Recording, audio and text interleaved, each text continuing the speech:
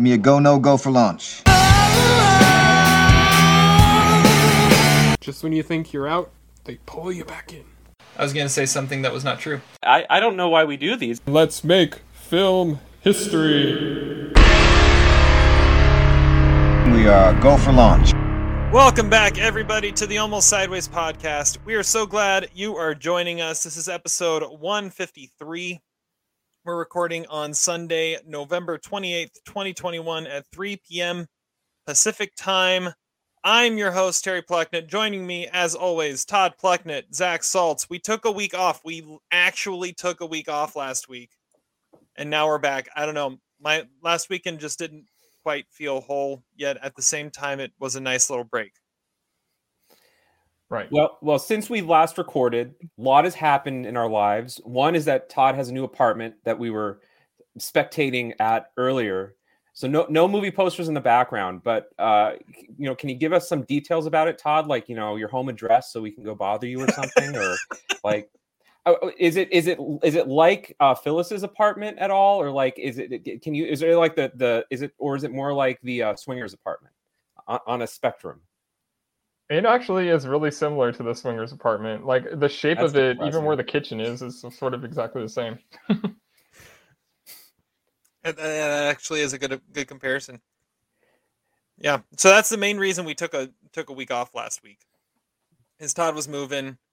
Zach and I we're teachers. We're in the middle of I don't know about you, Zach, but we just ended a term, so I had a crap ton of grading to do. So I didn't do any grading, man. I just watched movies and drank. That's what Thanksgiving break is for me. Well, there you go. Well, I haven't done any grading this weekend. These girls want to party. That's my Thanksgiving break. Oh, all right. Well, make sure you're subscribing, rating, reviewing all over the internet, wherever you can find podcasts. We're there. And make sure you tell all your friends about us as well, so that we can be found by more people. We kind of like what we do, and the more people that listen to it, and I don't know, it makes it better, makes it a little more worthwhile. All right, Zach, what are you drinking? I'm having some Garnacha de Fuego. I was trying to get some Italian wine, but I got to get rid of this Spanish shit ASAP before we get back to real life. So I'm going to enjoy one last swing of it. Nice. Todd, what is christening the new apartment? I'm having a martini, vodka martini. I'm not really sure why. I didn't have anything Italian either, but I decided maybe lemon the hell with it.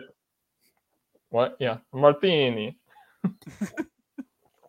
So I've got some beer here. I didn't get to the brewery today, but I did get to the grocery store. I mean, it's post Thanksgiving. We're gonna be talking about like holiday movies, but not Christmas movies. But it is the start of Christmas season. So I had to get, this is Deschutes Brewery in Oregon. This is their Jubileal Winter Ale. So that's what I'm drinking today. Yeah, I mean, the first podcast after Thanksgiving is always the introduction of Terry's gimmick holiday beers. And I look forward to a full 4 or 5 weeks of it. Absolutely. All right. Let's see. What have we been watching? We're going to go to Zach first. Okay, well, I watched 16 movies this Thanksgiving break. I think that's a record even for me. Nice. A lot of them were not 2021 movies, but the one that I do want to talk about is a 2021 movie. It was actually one of the first movies I watched over this break, and that is Tick, Tick, Boom, the new movie with Andrew Garfield, directed by Lin-Manuel Miranda, about the life of Jonathan Larson, the writer of Rent, who died tragically before Rent ever became really well known. I got to say, watching this movie, I was not familiar with the kind of backstory about how this project developed. I went into this thinking that I didn't know whether for sure it was a Lin-Manuel Miranda written production or not. And in the first 20 minutes, I'm thinking, well, you know what? This doesn't really sound like Lin-Manuel Miranda music. It sounds kind of more like Jonathan Larson music. It sounds like Rent. But Lin-Manuel Miranda is such a musical genius and prodigy that maybe he just wrote it in the style of Jonathan Larson. Anyway, that's really just me saying Lin-Manuel Miranda is a genius. The musical was written as a one-man show by Jonathan Larson, and I'll just be quick here. I loved it. I thought it was fantastic. It's a look at Jonathan Larson's failed attempt to produce his first Broadway play, which is sort of a take on a sort of bizarre futuristic take on 1984 called Superbia, I think is the name of it. And it fails. And we know that Jonathan Larson is a genius. We know he died, way before he reached any sort of level of success. So we kind of know the end of the story, but it's a movie that's really poignant, and it shows, it's one of the rare movies I think shows like artistic genius, but also someone who fails, which you don't see a lot of. I mean, you see a lot of like John Nash stories, right? But you don't see where the artist actually doesn't succeed. I also want to bring this movie up because earlier, a couple days ago, we lost Stephen Sondheim, the great Broadway composer and lyricist.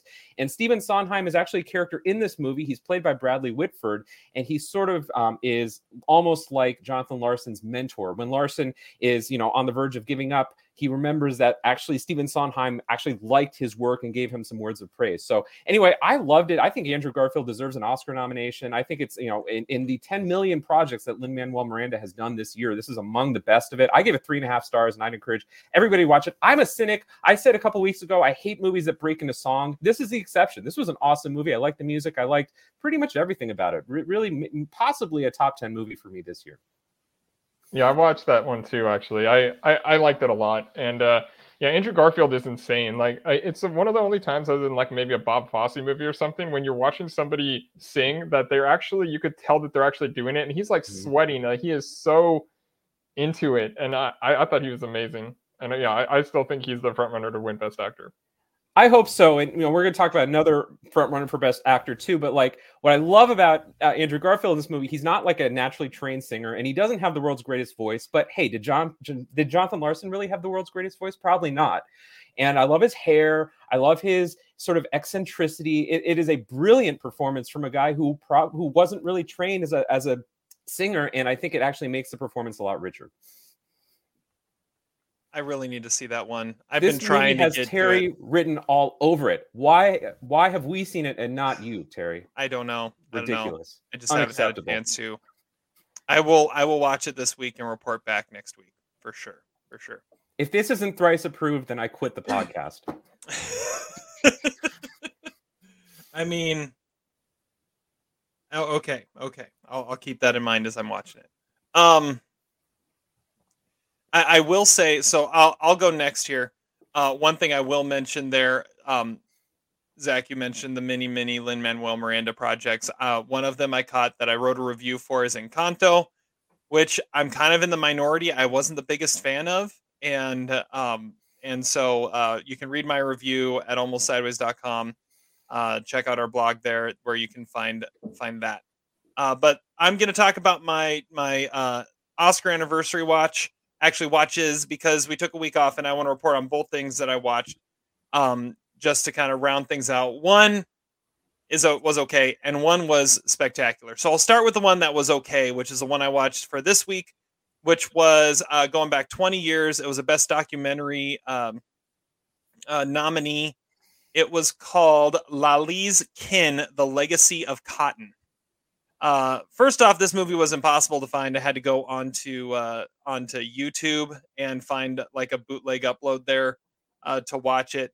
It's directed by Deborah Dixon, Susan Fromke, and Albert Maysles. I'm going to go with that. Maysles brothers. Yeah. Famous documentarians. Okay, there we go. So this is the story of a community in the Mississippi River Delta area in Mississippi, and it tells the story of a family, and Lalie is like the matriarch of the family, and how they're struggling to fight their way out of poverty and just kind of live a life that's worthwhile. And then the other side of the story is you have the superintendent of the school district there, who is fighting to try and get his school more funding and off the probationary list because his students don't get the opportunities other students do. And because of that, their test scores are low. And because their test scores are low, they lose funding. So he's fighting to try and get get their test scores up so they can get more funding so these kids can actually have a decent chance at life. I don't know. It was okay. It's a compelling story and a great idea, but it wasn't very well executed. I thought there were so many other ways you could have told the story that it didn't really explore, and it just kind of felt like a by the numbers kind of documentary, especially these slice of life documentaries, which pop up a lot. You're hoping you catch fire in a bottle and catch something amazing going on. And this one didn't really do that. Like I said, there's something there. It just wasn't great storytelling. I didn't feel. I'm giving it 2 stars, which completes my 2001 documentaries. I would say this is definitely the worst of those of the 5 that were nominated. They definitely picked the right winner in Murder on a Sunday Morning in 2001. Probably next would be Promises, which I just watched recently. Then War Photographer, and then Children Underground. So there's my rankings of 2001. Have any of you guys seen La Kin? Nope. No, but Albert Maysles, along with his brother David, was a great documentary filmmaker. He made Salesman and Gimme Shelter and Grey Gardens, probably the most famous of his. And I feel like I haven't even heard of this documentary. I'm wondering if it was the name recognition of Maysles that kind of made this that could be de facto nominee that year. It was an HBO documentary, so it wasn't even like theatrically released. So it was a made-for-TV documentary, and here's all you need to know about it. It was an HBO documentary that HBO doesn't carry anymore. I think that says something about it. It has a total of 227 ratings on IMDb, so obviously well seen. It's okay. Now, the second one I watched is kind of a very similar theme, similar topic, but so much better well done. And it is the 2011 winner of Best Documentary, and that's Undefeated. I loved this movie. So this is the movie, this is a story directed by Daniel Lindsay and TJ Martin. It tells the story of a high school football team in inner city Memphis, and the story of their coach and the team and this one season that they had. And it goes into some of the stories of the players really in depth as well. The coach is a white man in this almost all black inner city school that is volunteering his time because he sees a need, and he said, I can help, and I'm going to volunteer my time and try and coach this football team because it will show them that they can be a part of something great. And he does. And the goal is to try and get them to the playoffs and win the first playoff game in their school's history. You hear stories of like OC, who is this incredible offensive lineman that ends up playing D1 football. You hear the story of Money, who is just all heart and great student, but fighting against the idea that his family doesn't have any money and he's probably not going to get to go to college. And then you have someone like Chavis, who gets out of juvie just in time to start the football season, and as soon as he shows up, he starts to tear the team apart because of anger issues. It is like Hoop Dreams meets Remember the Titans, and it is brilliant in how it tells this story. And I loved it. 4 stars. It's in my top 10 of 2011 now. Or actually, I think it's 2012 technically, but it's in my top 10. It's a great documentary, and once again, they picked the right one to win that year. Looking at the other ones, well, I still have one more to watch from 2011, but it's the best so far. And Todd, I think you've seen Undefeated. Zach, have you seen it? I have not. Okay. Somehow. You need to. It's on Netflix. Easy to find. You need to watch it. Like literally, it's the football version of Hoop Dreams. What's your thoughts about it, Todd? I mean, I like it. I don't think it's as good as Terry's making it out to be, just because I think it becomes a little more inspirational than like the real like a Hoop Dreams kind of thing. But I mean, at the same case, that is what the story is. I don't know. I mean, I liked it. I gave it 3 stars, but it's been a bit since I've watched it. Definitely worth a watch, Zach, if you haven't watched it. All right, so I'm looking at my 2011 list, and I have one documentary in my top 10 that actually two documentaries. My bad. One is Project Nim about the monkey, which is a great documentary. Actually moved me to tears when I saw it because I can't watch movies about animal cruelty. And the other one is the Werner Herzog documentary, Into the Abyss, about death row inmates. I'm assuming that neither of those were nominated, but those I remember pretty strongly as great documentaries. So 2011 must have missed the mark with those two. Yeah, that did. So Undefeated, for whatever reason, Undefeated didn't actually get a release until 2012. So it's a 2012 movie. It's in my top 10 of 2012. But the nominees that year, so Undefeated won.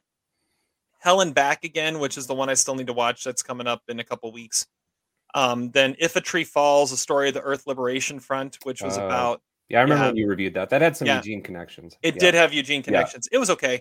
Paradise Lost 3 was in there, which was more honoring the whole series and not necessarily the third one, which was... Well, the first one was by far the best. The third one was pretty good, and the second one was okay. And then Pina, which was, I believe, Wim Wenders, right? Yeah, Wim Wenders. And that one... I mean, it's a dancing documentary, and it just shows dancing sequences over and over again. I don't know if it necessarily even should be considered a documentary. It is part of the Criterion Collection. It is. Yep. It is Criterion. Probably more of an honor, a badge of honor than the documentary nomination at this point. Probably. But yeah, it was one. It just was redoing one choreographer's dance numbers. So I don't even know why that's considered a documentary. Anyways.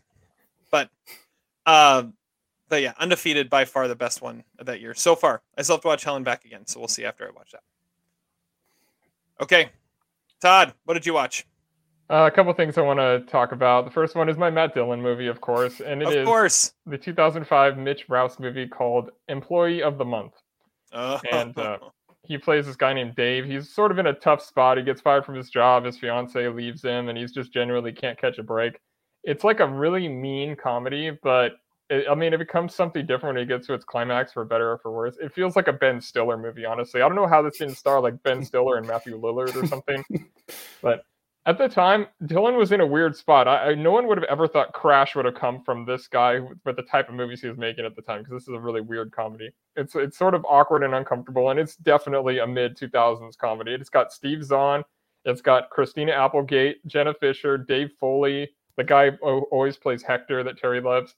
Yeah, it's mid-2000s through and through. And it's the only movie this guy ever directed, which, I mean, it played at Sundance, and then a year later it went direct to video, which is weird because nowadays that would be like a really high-profile movie would do that. Times have definitely changed. But it's a weird movie, and it becomes sort of like a Soderbergh movie in the end, which was unexpected and kind of out of nowhere. It's got 11% on Rotten Tomatoes. It's a little harsh, but it needed to be better, and I'm just giving it 1.5 stars. The other thing I wanted to talk about was Belfast, because I wanted to sort of break the yes. Break the tie. Zach gave it 2.5 stars. I don't think this is the Best Picture frontrunner. It doesn't feel like any Best Picture winner. Like I feel like it's most like Life is Beautiful or something, because it's about something really serious, but it tells it through the point of view of a child.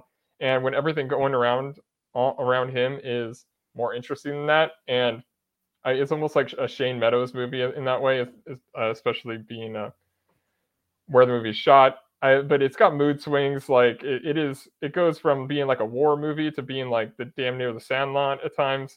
And like Van Morrison should have gotten like a producing credit in this, the same way like the Sparks Brothers did in Annette or something, because it's ridiculous how many of their songs are there. I think the first half is like a really good, like 3.5 star movie. The second half's like a blah 2 stars. So I'm not really breaking the time, just going right between you at a low to mid 3-star movie. I mean, we all knew that's what was coming, right? Yeah. No surprises there. But okay, I think if I had to choose, I would probably, I'm a little bit more on Zach's side than Terry's side. I listened to the review that you guys did again, and Terry was a little bit higher than I would be. Listen, okay, of the two movies where Jamie Dornan breaks into song this year, one of which we're going to discuss later, this was the better one. No, I'm sorry, this was the worst one. I'm sorry. The one that, this was not as good of a musical interlude. Okay. Which is one of the reasons why not only that it was Jamie Dornan, but he breaks into song in both of them. So, this one did not involve a palm tree, believe it or not. It did not. Yeah, I had that Life is Beautiful vibe as well, that there was, so much going on around, but telling it through the child's eyes. That just appeals to me more than you guys, I guess. So, how long till Kenneth Branagh makes a Western? Because apparently he loves them. Yeah, seriously, that's all he was watching, right? Yeah. Pretty much. And then Chitty Chitty Bang Bang. Oh, yeah. Yeah. And The Man Who Shot Liberty Valance. I don't know. I really didn't like this movie. And I think part of my, like I said in my review, the old people in the audience really swayed me in one direction. But I felt it was so like emotionally manipulative, and that kid was way too freaking cute. I wanted to kind of punch him. I'm sorry, but like, come on, man. Like, I didn't think it was that. I think the directing was a little intrusive. Like, he kept cutting at weird spots, and he would have like really creative angles, and I'm like, he's trying to. He's trying really hard. If this movie was released on Netflix in April, no one would watch it. I don't know about nobody, but yeah. I mean, it's Kenneth Branagh is a huge name. He's been nominated for every category. Like, I mean, is he really that talented of a filmmaker? Like, I like Dead Again and I like Hamlet, but that's about it. And I mean, I guess he was okay. Henry V is really good. Oh, I've never seen that. Okay, I guess that was sort of one of his breakthrough movies. Which one? Henry V. Oh, Henry V. Oh, yeah. Yeah, so I went into Belfast thinking that it was maybe the front runner, but after watching it, I have a hard time believing that Oscar voters are really going to pick that over, even with the TIFF win. Like, what are your thoughts, Todd? Like, I feel like Power of the Dog, after I saw it, Power of the Dog moves up to the front runner spot. Well, I mean, I haven't seen that yet, but I've had that as a front runner since January, so I have to. I'm like contractually obligated to stick with that. But self-promotion. Yeah, I like it. I don't know. I never thought, like, I never felt watching Belfast that I was watching the Best Picture winner, and I like every year I kind of have, other than Parasite, because I never thought that was actually possible. Well, I'm sure we'll talk more about that next week because Power of the Dog comes out this week, and I'm sure that's what we'll be reviewing then. But let's talk about what we're reviewing today. With us taking a week off, there was a lot that came out, so we're going to be reviewing two different movies, one that came out this week, one that came out last week. I love this movie so much. I did not really like this film at all. This is the most Zach movie ever made. You got to see it. Movie reviews. Both are high-profile movies that have had a lot of buzz kind of working through the series, the season, the Oscar season we have here. So we're going to start with House of Gucci, which is Ridley Scott's second film of the year. It was a name that sounded so sweet, so seductive. Synonymous with worth, style, power. But that name was a curse too.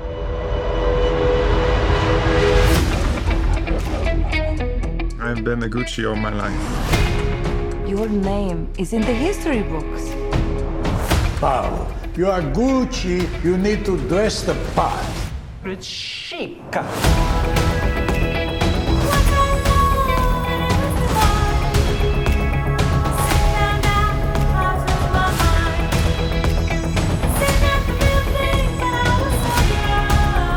Gucci needs new blood. It's time to take out the trash. They're my family. So am I. You picked a real firecracker. She's a handful. Bravo.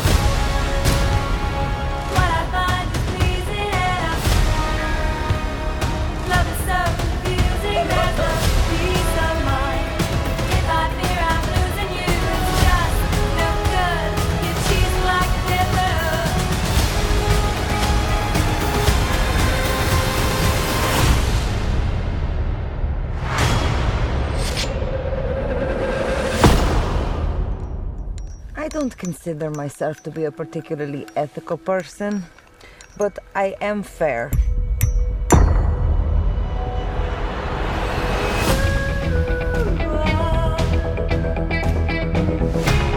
Can you keep a secret?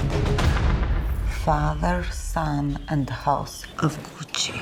Zach, you're going to start talking about House of Gucci. Todd and I actually saw this together and shared our initial thoughts already. Okay, I had lots of questions, but I think we've talked about this before. But I'm curious what your policy is when you go see movies together, whether you fraternize or, like.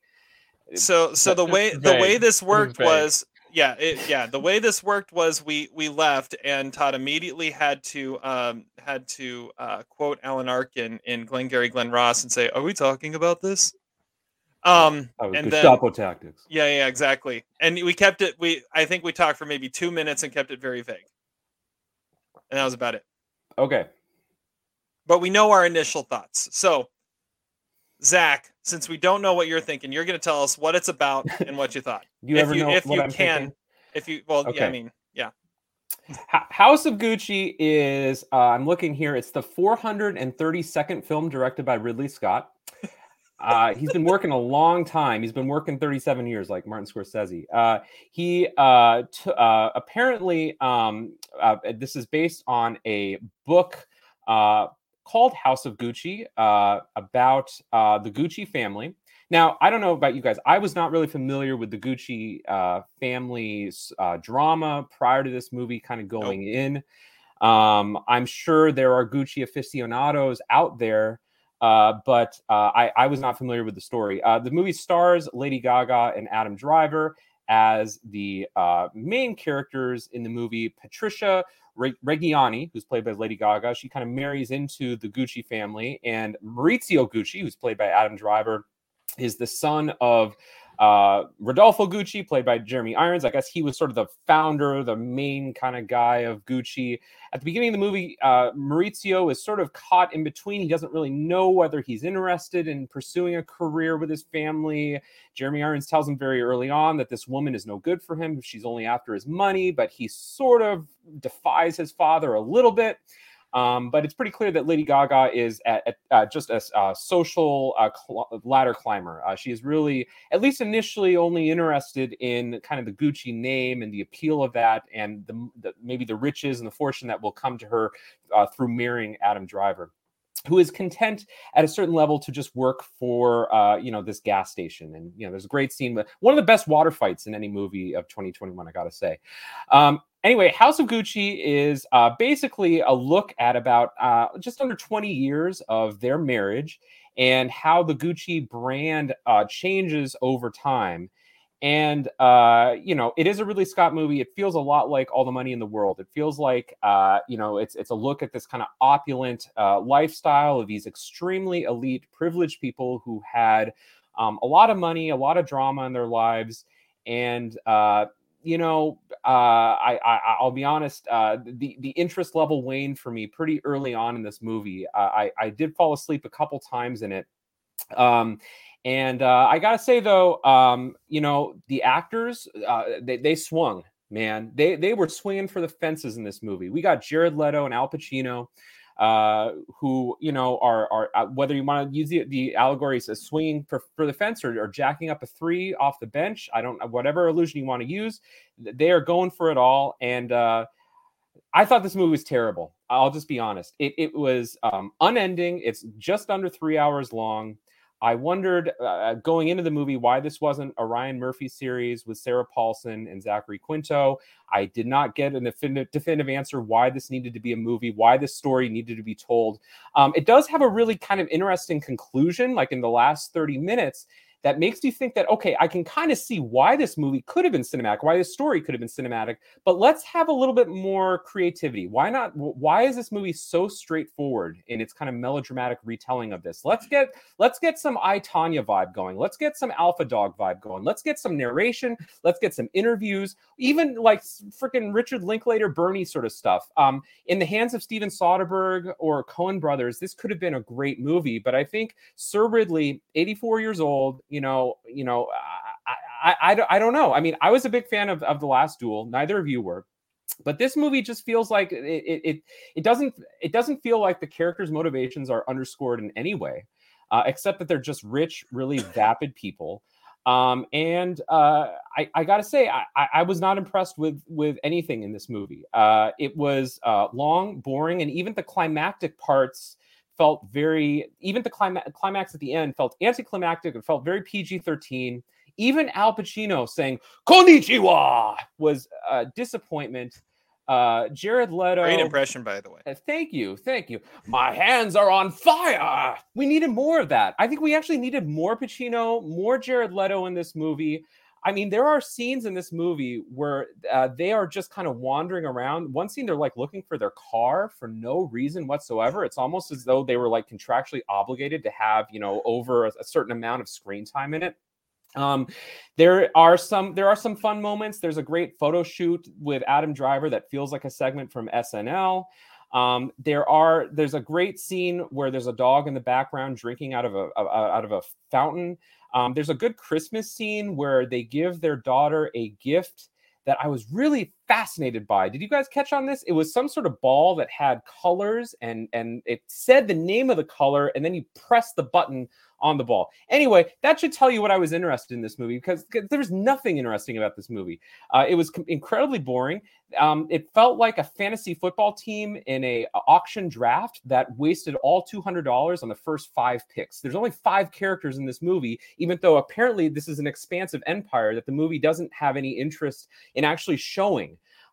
Just because Ridley Scott and his editor decided to make these long, drawn-out cuts that are 30-second takes of reaction shots doesn't make the story more resonant. It doesn't make the emotion more real. And the Italian accents are horrible in this movie. Paradiso, cioccolato.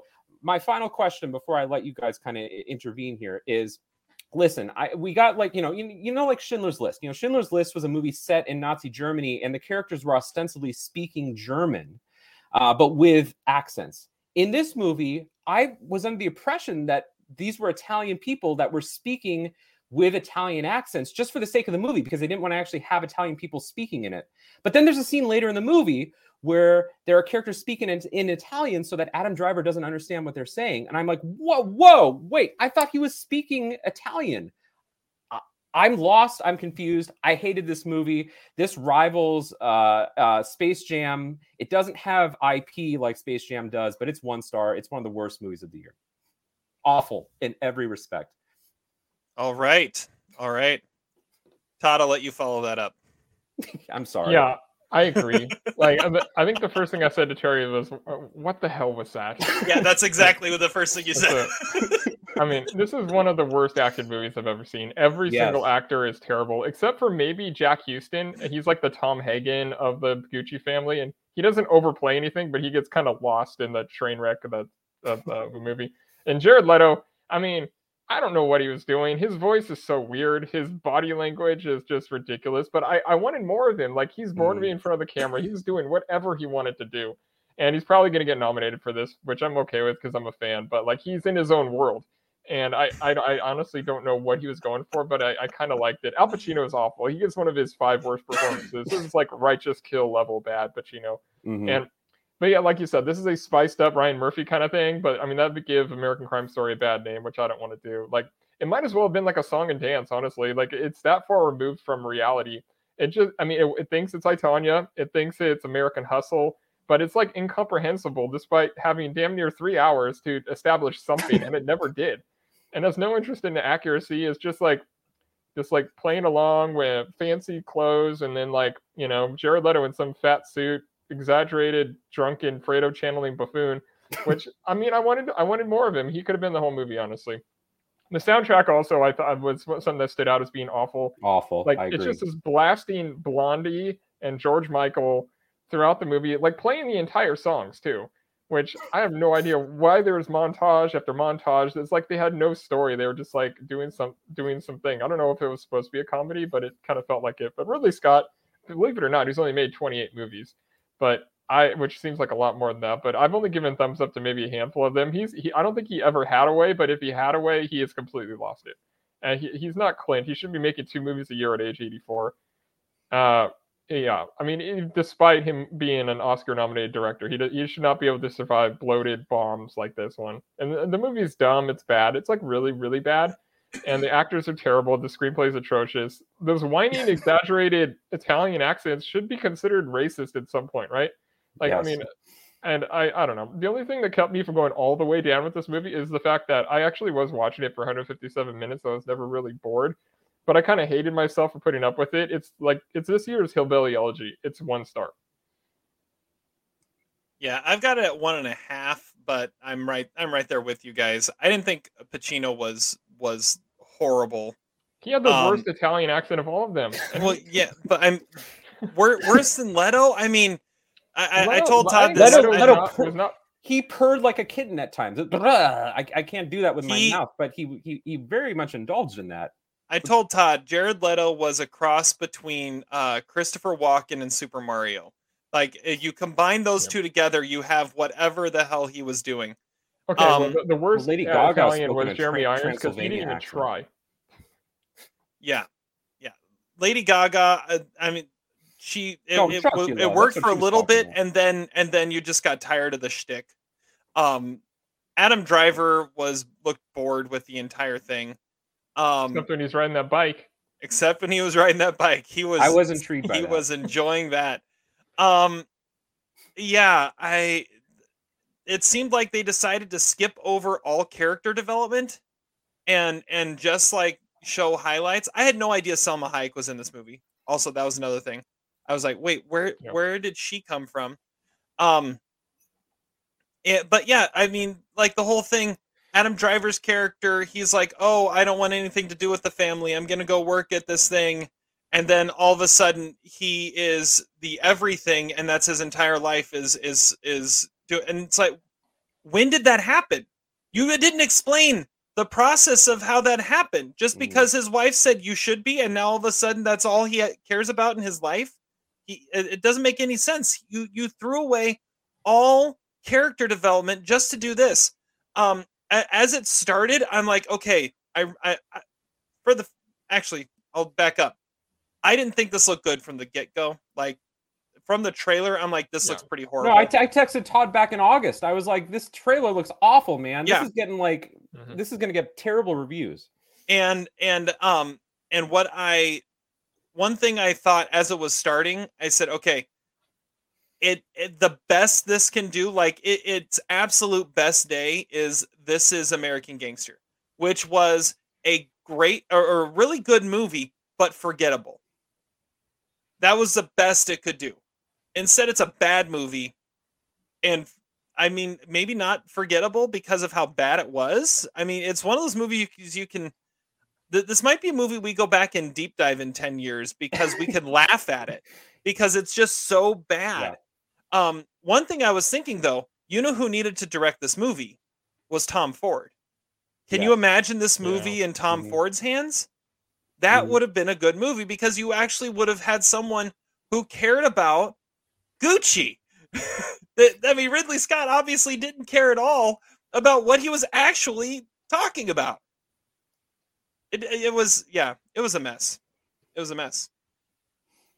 Yeah, Ridley Scott, all he cared about was just watching Jared Leto for like 5 minutes, like sitting on a couch or doing whatever. It's like, well, I mean, he knew he didn't have much else beyond that. So the best in the cast was Jeremy Irons because he was able to die halfway through instead of have to live to the end of this movie. He didn't even try an accent though. Like he didn't even try. It just was Jeremy Irons, which made it fine.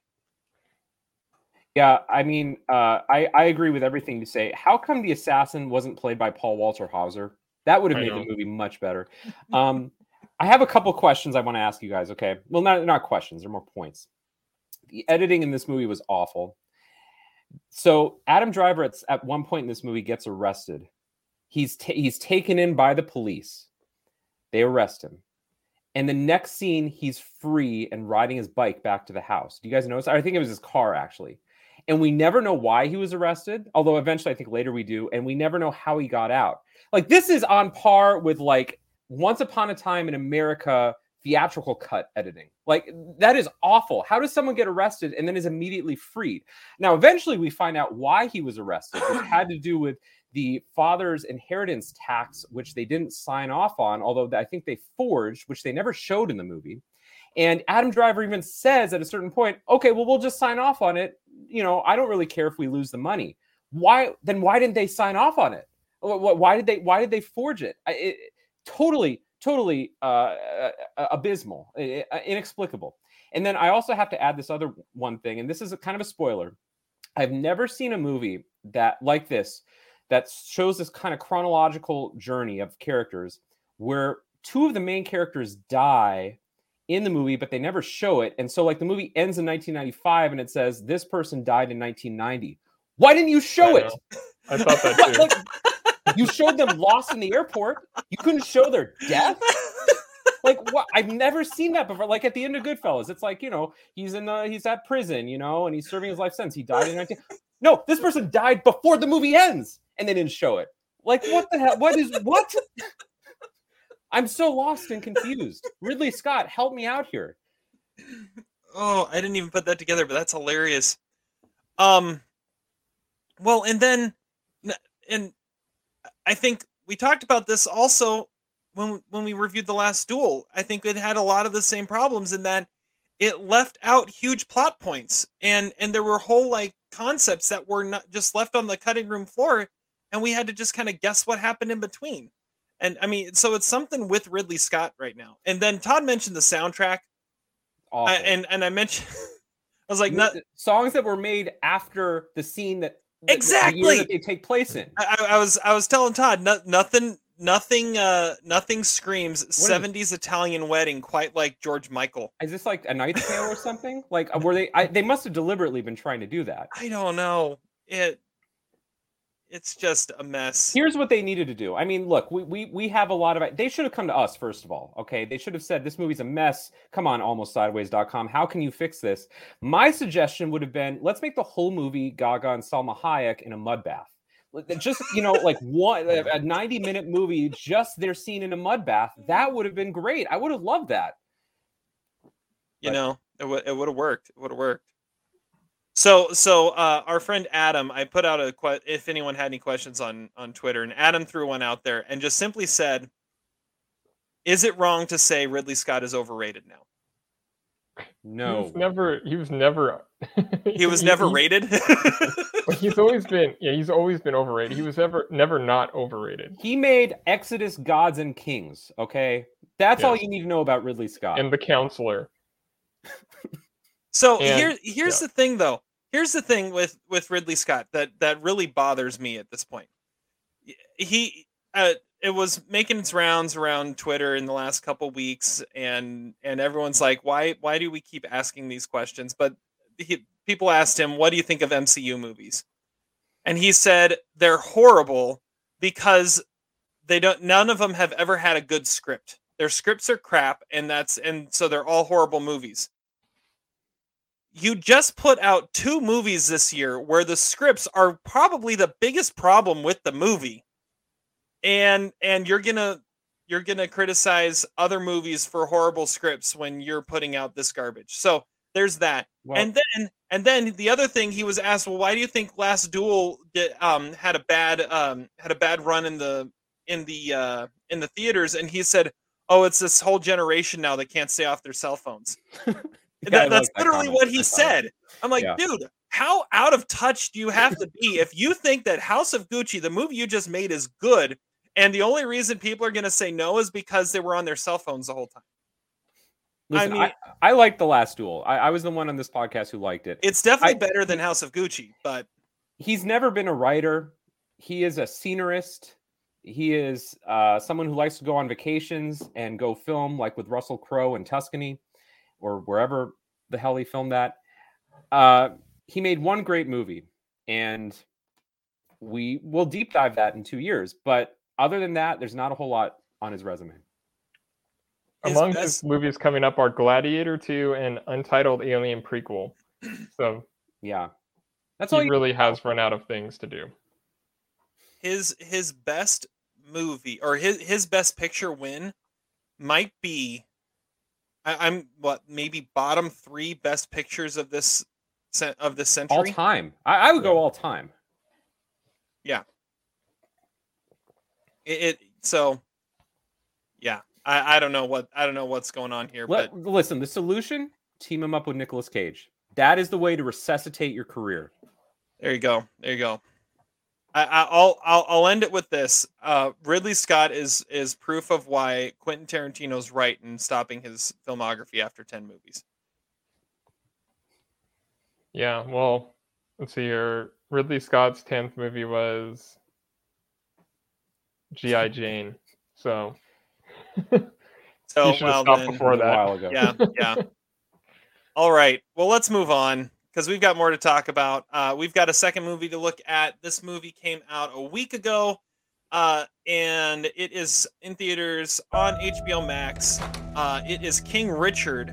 What's going on? Everybody okay? They got a call, said there was trouble in the house. Oh, okay. Yeah. Okay.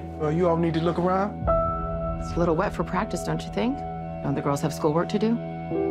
They do their homework. Tundi's first in her class. Lynn and Isha are too. Now, I don't even mind you saying we hard on these kids. You know why? Because we are.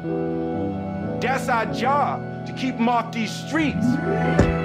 You want to check on the kids? Let's check on the kids. We got future doctors and lawyers, plus a couple tennis stars in this house. The chances of achieving the kind of success that you're talking about is just very, very unlikely. Okay, you making a mistake, but I'm gonna let you make it. Watch me hit a few balls. All right. So tell me your names again. I'm Venus. I'm Serena. So what'd you think? I wrote me a 78-page plan for their whole career before they was even born. Yeah, baby, yeah! These girls so great, how come I've never heard of them? They're from Compton. It's okay. They're just not used to seeing good-looking peoples like us. She's nervous. Take a step up. Maybe she ought to take a few more steps up. Just get someplace safe. I think you might just have the next Michael Jordan. Oh, no, brother man. I got me the next, too. What's the next step you got to take? You're not going to just be representing you. You're going to be representing every little black girl on earth. They're not gonna let you down. How could you?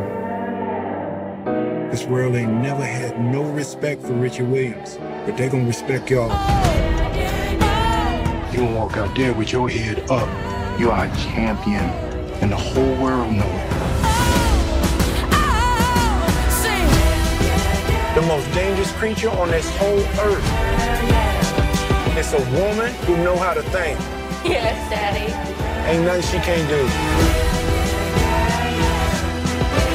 You gonna show them how dangerous you are?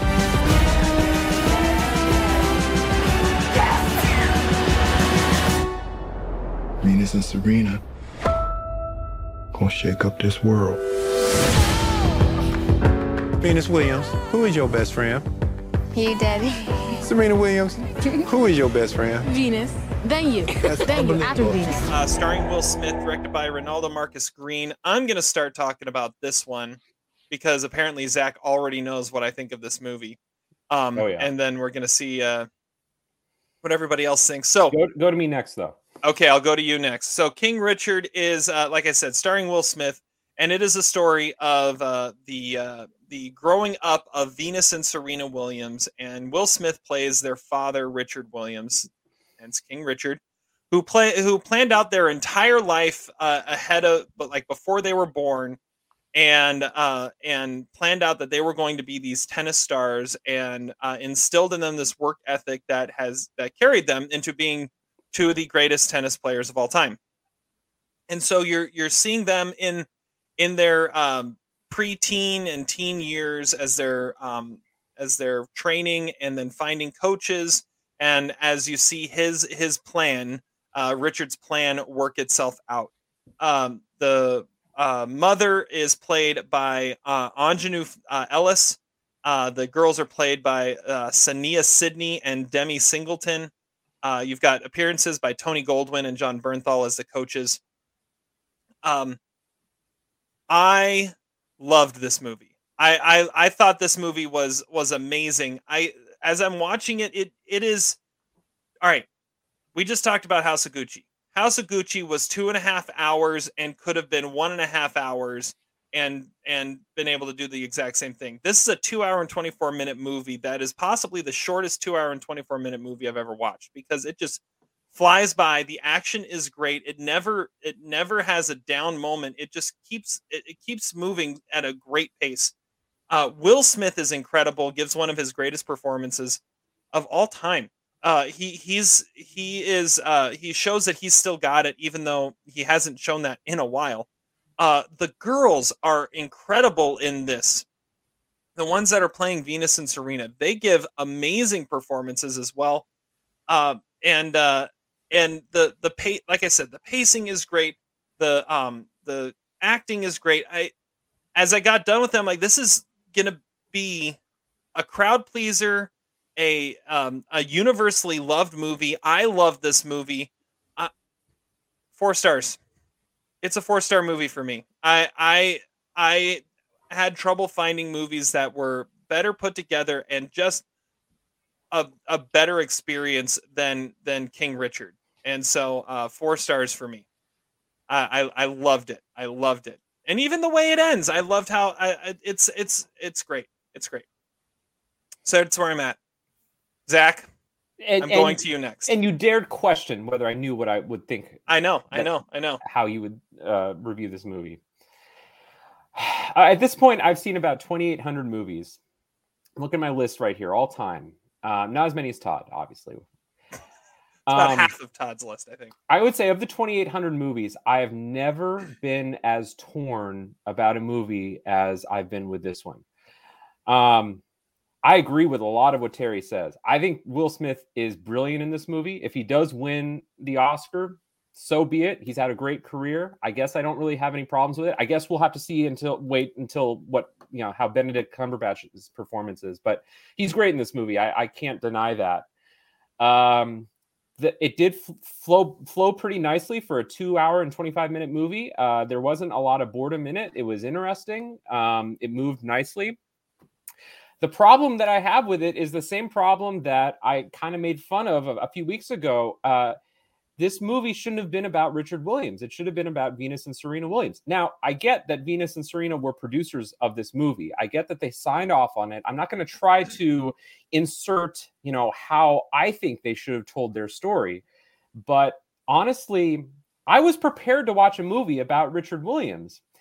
I was prepared to accept the fact that their father was a complex figure. And even in spite of all that, I still watched this movie thinking that the side characters were way more interesting from a dramatic standpoint than King Richard was.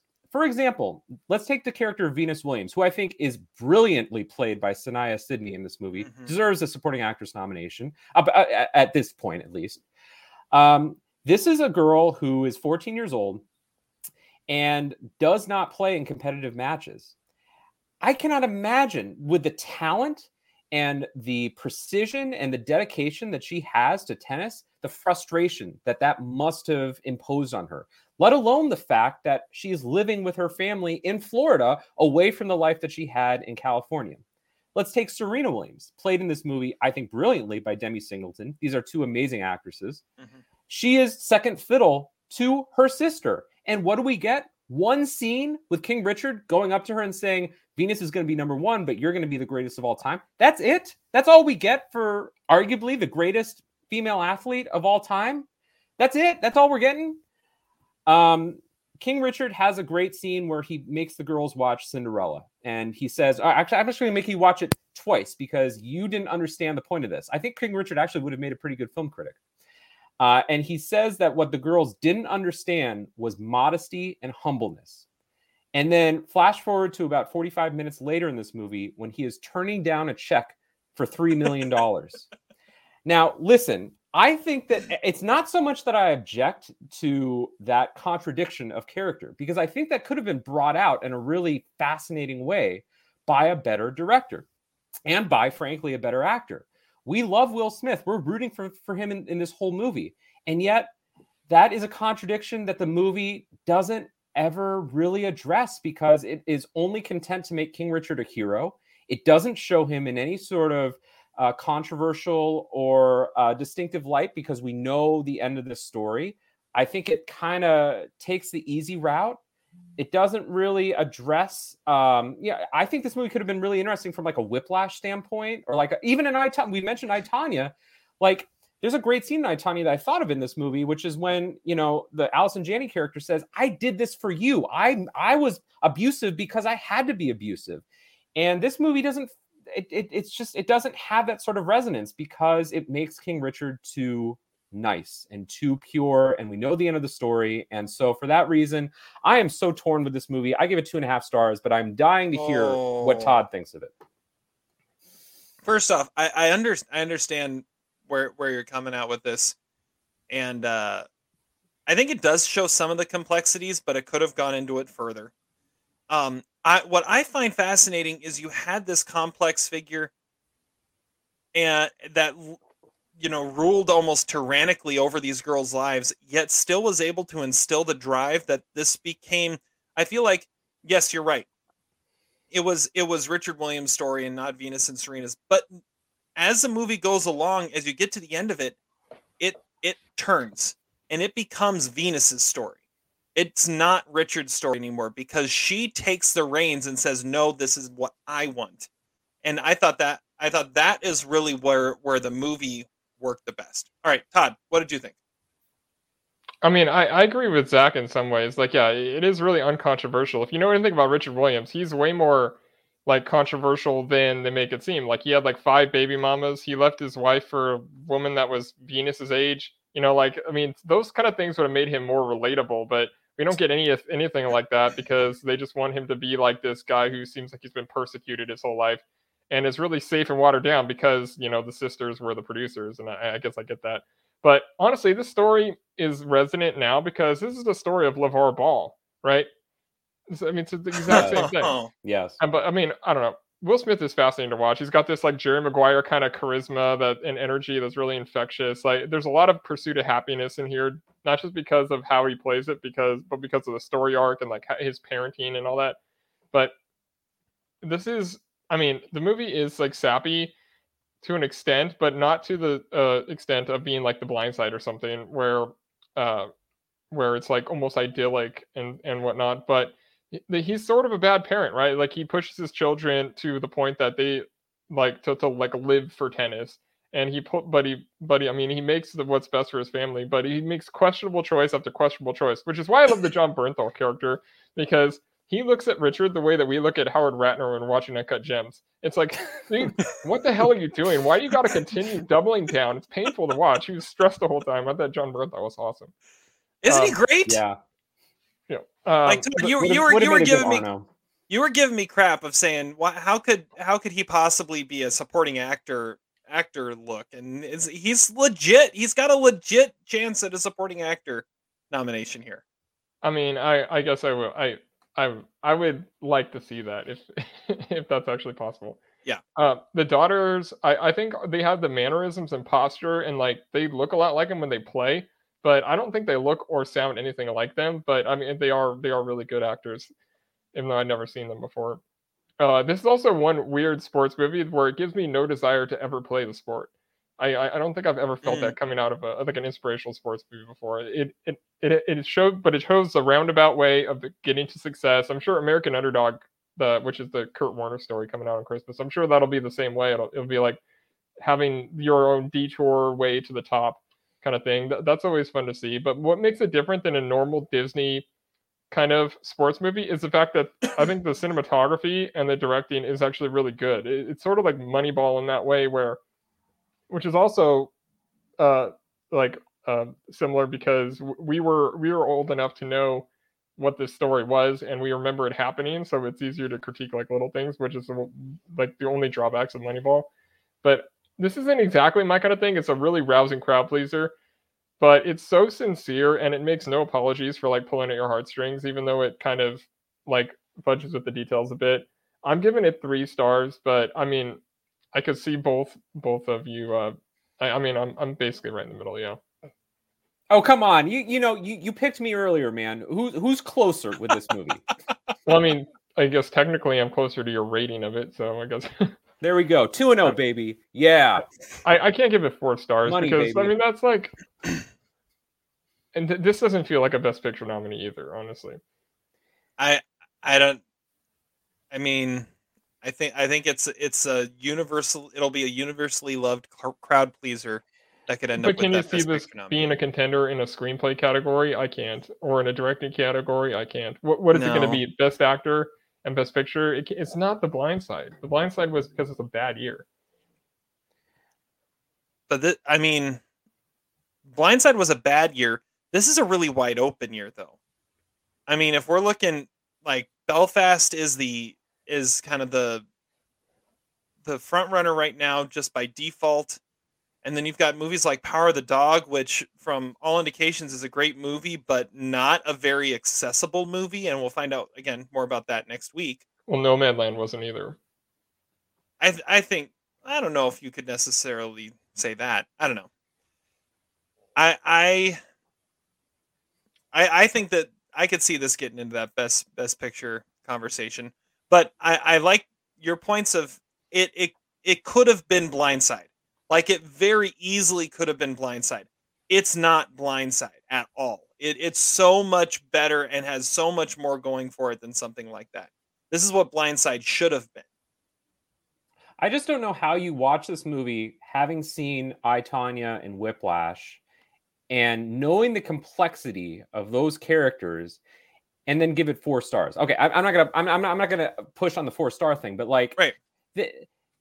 This movie had a great opportunity to be complex, to be really fascinating. And I don't know if it's that the Williams sisters produced. I don't know if it was that the fact that Will Smith got $40 million for this role. I don't know if it's the director. Also the director of Joe Bell, a movie with similar problems to this movie.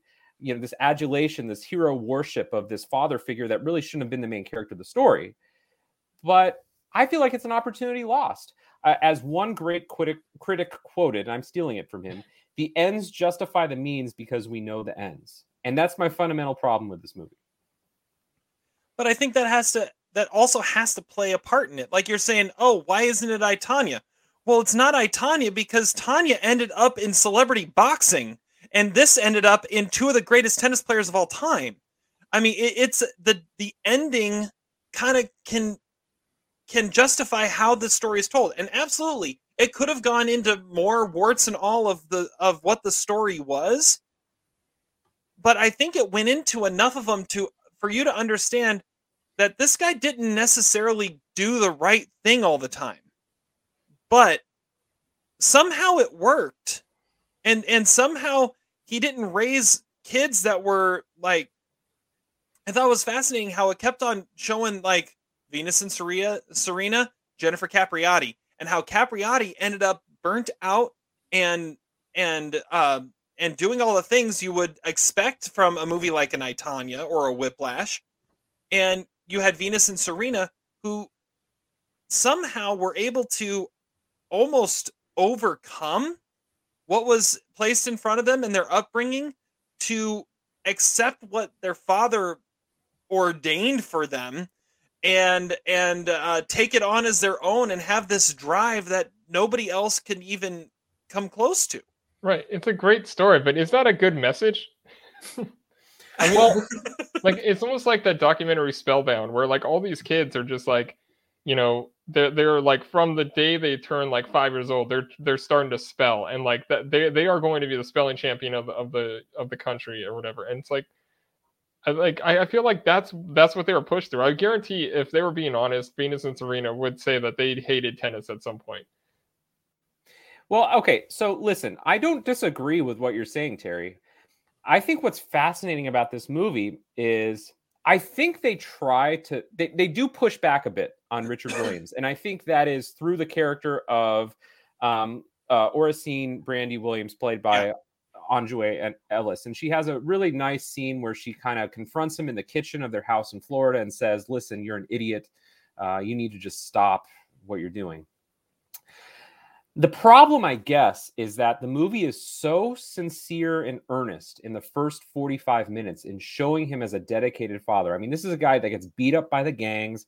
This is a guy that takes out his daughters in the rain, writes a 78-page, a thesis on the course that his daughters are going to take in his life, we are programmed to believe that he is a great father in the first 45 minutes. And I think that's the problem. It kind of sets us up to believing that everything he does is correct. And there's not a lot of doubt thrown in his face because the first 45 minutes establish him so clearly, and we know the end of the story. So there's not a lot of room for doubt. And that was the problem I had with the movie. That aside, it is a good movie. It was an enjoyable, fun movie to watch. And in a way, it's fascinating talking about these things. Like, this movie to me is so much more interesting to talk about than like House of Gucci or other bullshit, because I think it raises some very serious questions. And I think I agree with Todd that it's really well directed and well photographed. But like, I feel like there's too many inconsistencies. I don't know. I'm lost. I'm lost at sea with this movie. I don't get it. And I love that it's got this conflicted view for you. And you're right. It's definitely more interesting to talk about than the other movie. It has no chocolato. Yeah, you know what? That is what we needed. We needed Jared Leto. Can I ask you a question, Terry? Yeah. Actually, I'm not asking you one question. I'm asking you two questions because that was a line in that horrible piece of shit movie. I don't know. You guys didn't convince me. I'm staying with 2.5 stars. But listen, if Will Smith's going to win the Oscar for this movie, I hope he thanks Stockard Channing. Oh, what, really? Who's going to win it over Will Smith? Are you kidding? I hope he thanks Stockard Channing. Stockard Channing gets thanked in his speech. I'm going plus 250 on that shit. His childhood crush. Well, and he was in 6 Degrees of Separation with her, right? Yeah, well, didn't you see the interview that he said that he was in love with Stockard Channing? That's what I didn't see that. Okay, sorry. Okay. Anyways, was that the question? Yes. Okay.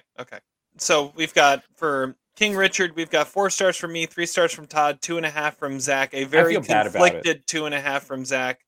You know this movie needs to be thrice approved, right? This movie should be thrice approved. I was giving it a thumbs up in the first hour. Just I don't know. Maybe I'll have to. I think I feel bad about it. I think the second half deserves, some elevation to get it to 3 stars, just because of Todd's comparison of John Bernthal looking at Will Smith like it's Howie from Uncut Gems. That was a great comparison. It is great. It's great. All right, he's gonna think about it. Well, let's move on to power rankings. You can't top that. Yeah, that's the movie about the horse. I'm going to pull an audible at the last minute here. That's because I haven't seen it. Power rankings. Not including Fargo. Can't choose Fargo ever again.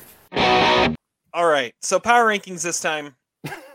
Very Todd won last time, and he decided to give the honor of picking our category to Adam, and to much to Zach's chagrin, because he hates this category, but we're going to go with it. And so this category is the best holiday films of all time, but you can't do a Christmas movie. Because we did a top 5 Christmas movies. Because we did a top 5 Christmas movies already. You have to do one per holiday and nothing from your top 100. That I got that, Todd? Yeah.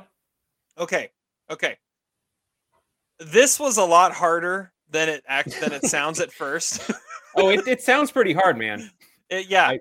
Just because holiday movie without Christmas movies or a top 100 movie. It's like, what do you consider a holiday movie? And a different holiday. Each of them had to be a different set around a holiday. There's like a million holidays. Right, right. But is it? And so like I texted Todd today and said, all right, does holiday movie have to be set around the holiday, or can it just be like, this is what you watch at this time of year? Like there are a lot of, like, let's say there are a lot of Halloween movies that aren't necessarily Halloween movies. Like Night of the Living Dead is a Halloween movie, but it has nothing to do with Halloween. So could you pick that? And so we were kind of going with set around the holidays, which makes it even harder. So I don't know. We'll see how this goes. But I had a lot of fun actually putting together my list. Okay. We ready? We're going to go to Todd first. Okay. My number 5 is my Father's Day selection, and it's a movie I'll probably never mention again. It is Knock Knock, directed by Eli Roth, which is a really campy movie, but it's a really effective movie. It's got Keanu Reeves. He's like he's this guy on Father's Day, and with these 2 young women, one of which is like a really young Ana de Armas. They take him captive and they like extort him and rape him, and like pretty much his life gets completely upended. It's sort of Funny Games-ish, sort of hard candy, but usually Eli Roth makes these like really schlocky slashers, but this is like a really tough thriller, and I think it's underrated, and it really is prominently on Father's Day. And like I said, I'll never mention it again, but I don't think anyone else has seen it on our website, even Adam, which is a total Adam pick. Nice. Maybe I'll have it on there just because. I've never even heard of this movie. So there you go. All right. I'm going next.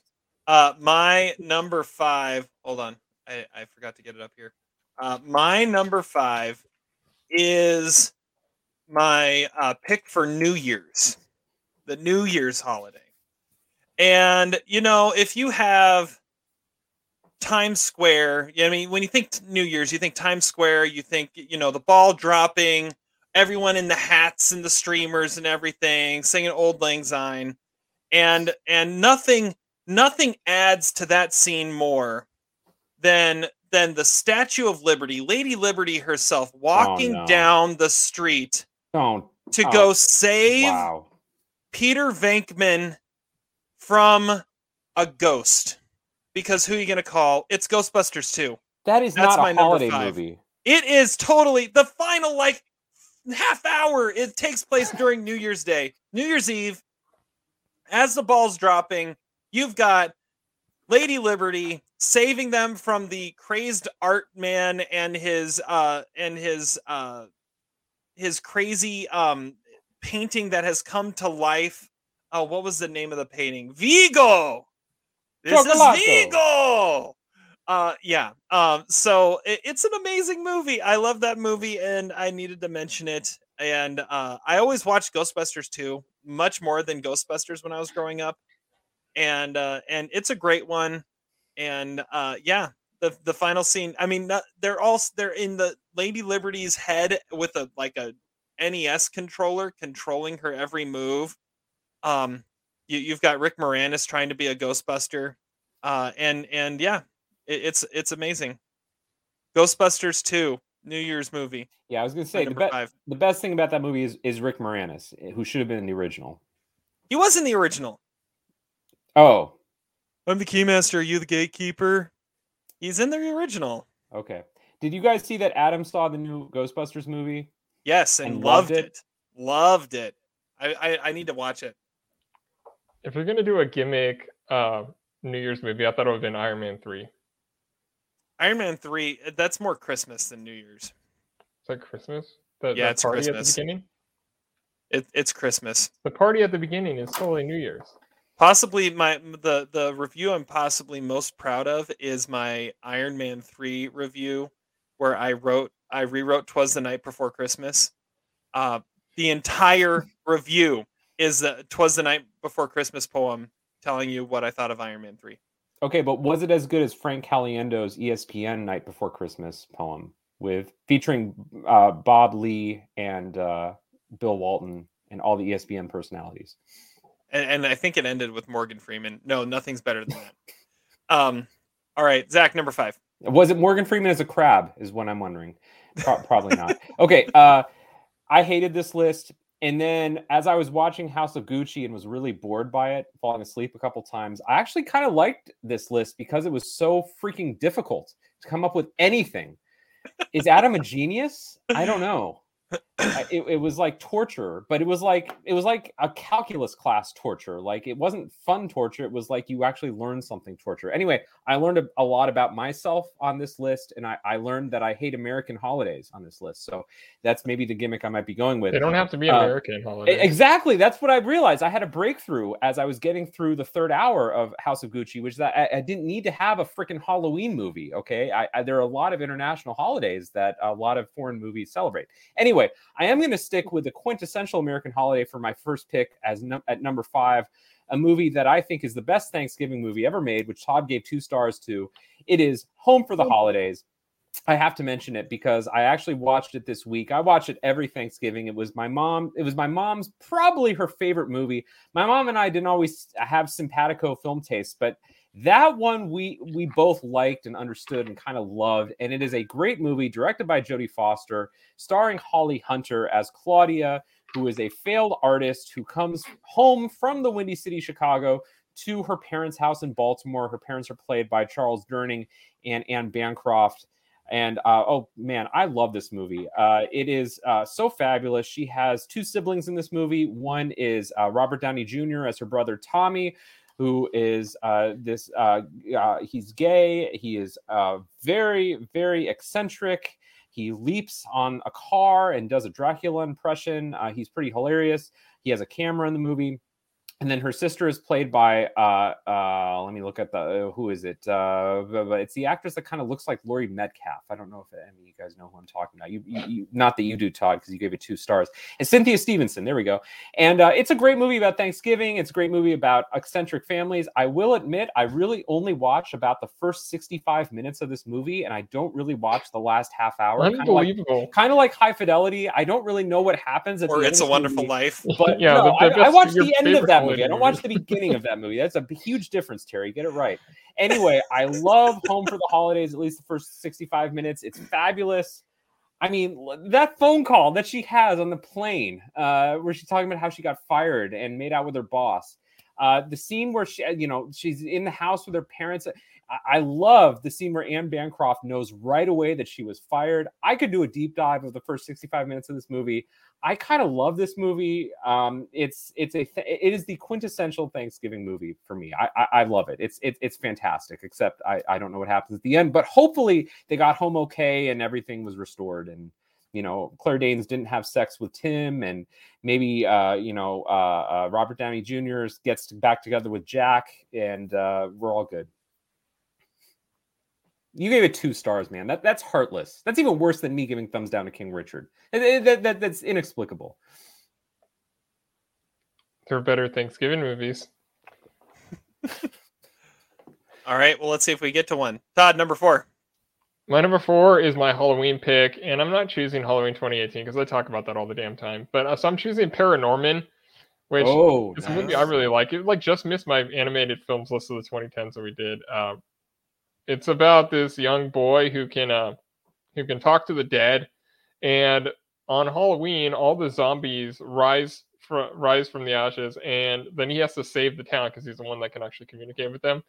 It's a Laika movie. I love those movies, and this isn't their best one. But it's really underrated, and it came out the same weekend actually as Frankenweenie, I think, which is another one with similar tones. Another really good animated movie, really underrated movie. But I feel like this is a good time to mention Paranorman because I never get to mention it, and it's just a really delightful animated movie. So 2 things. One, I don't think I've seen a single Laika movie, which is weird, especially since they're based here in Hillsborough. Yeah, and that's really weird. Yeah, and 2, I think I set up my watch schedule for my Oscar anniversary watches for next year, and Paranorman is on the list, so I'll watch it next year. So is Frankenweenie, right? Or have you seen that? I've not seen Frankenweenie, no. So that'd be on your list too? That'd be on my list too. Yep. Yep. All right, cool. All right, my number 4. For this one, I'm going to 2019, and I'm going to a movie that is named for the holiday. It is takes place during. It is celebrating, but it is a very messed up way to celebrate it. That is Midsommar. Nice. Yeah. I had to mention it because this movie is insane and it is amazing. and it introduced us all to how incredible Florence Pugh can be. And just, I mean, we've talked about it a lot. It's really a cool movie and creepy movie and the craziest, most suspenseful movie that takes place 100% in the daylight. So, Midsommar. I'm going with it. I would Merlot it. I didn't put it on my list because I thought one of you guys would go with it. It's a great pick. When we deep dive it in 8 years, I cannot wait to do it. Oh, there's so many douchebags. Oh, so God. many. So many. Yes. Not a lot of stick men, but well, one stick man, I guess, by the end of the movie, but not really. And it's a great pick, Terry. Thank you. I thought so. All right, Zach, number 4. See, here was the problem I had with this list, and Terry sort of alluded to it earlier. Like, what is a holiday movie? Like, would you consider like Mean Girls a holiday movie because there's a scene that takes place around Christmas time? Would you consider Funny People a Thanksgiving movie because there's a Thanksgiving scene? No. Like, that is bullshit, okay? Like, Addams Family Values has one of the great Thanksgiving scenes of all time, but there's no proof that that movie takes place at Thanksgiving. So I really tried to go with movies that actually took place on the holiday that they allege to be about. And so my number 4 pick is a movie that takes place on New Year's Eve. All hour and a half of this movie takes place on New Year's Eve. It's a movie that takes place within a 24-hour time span. It is the most Todd movie of all time that Todd has never seen. I've been begging him to watch it, but it's not available anywhere. It's one of the real crimes that Netflix or whatever. It's a tragedy that the streaming services have never picked up this movie. It is from 2007. It is a movie called In Search of a Midnight Kiss. And it is a brilliant movie directed by someone named Alex Holdridge. And it is about a guy named Wilson, who's played by Scoot McNairy. And at the beginning of the movie, he is, this is a movie shot entirely in black and white. It's New Year's Eve. He has masturbated to an online picture of his roommate's girlfriend. And they both walk in on him doing the act. First of all, great setup to a movie. That's perfect. And so they decide, you know what, Wilson needs to kind of like, get his tastes a little bit diversify. And so they set him up on an online dating service, which in 2007 was still considered somewhat niche. And he goes on a blind date and he meets a girl named Vivian, who's played by Sarah Simmons. And they have a great first date in which she says she claims to be 17, but then she's not. This is a movie that is very much inspired by the before sunrise, before midnight type thing where, you have two characters talking all night long. And it is just fabulous. It's brilliantly written. It's fantastically acted. It's shot in black and white. It's charming. And it takes place on New Year's Eve. So I'm qualifying it as a holiday movie. And it's just a tragedy that this movie didn't become something greater. I don't know.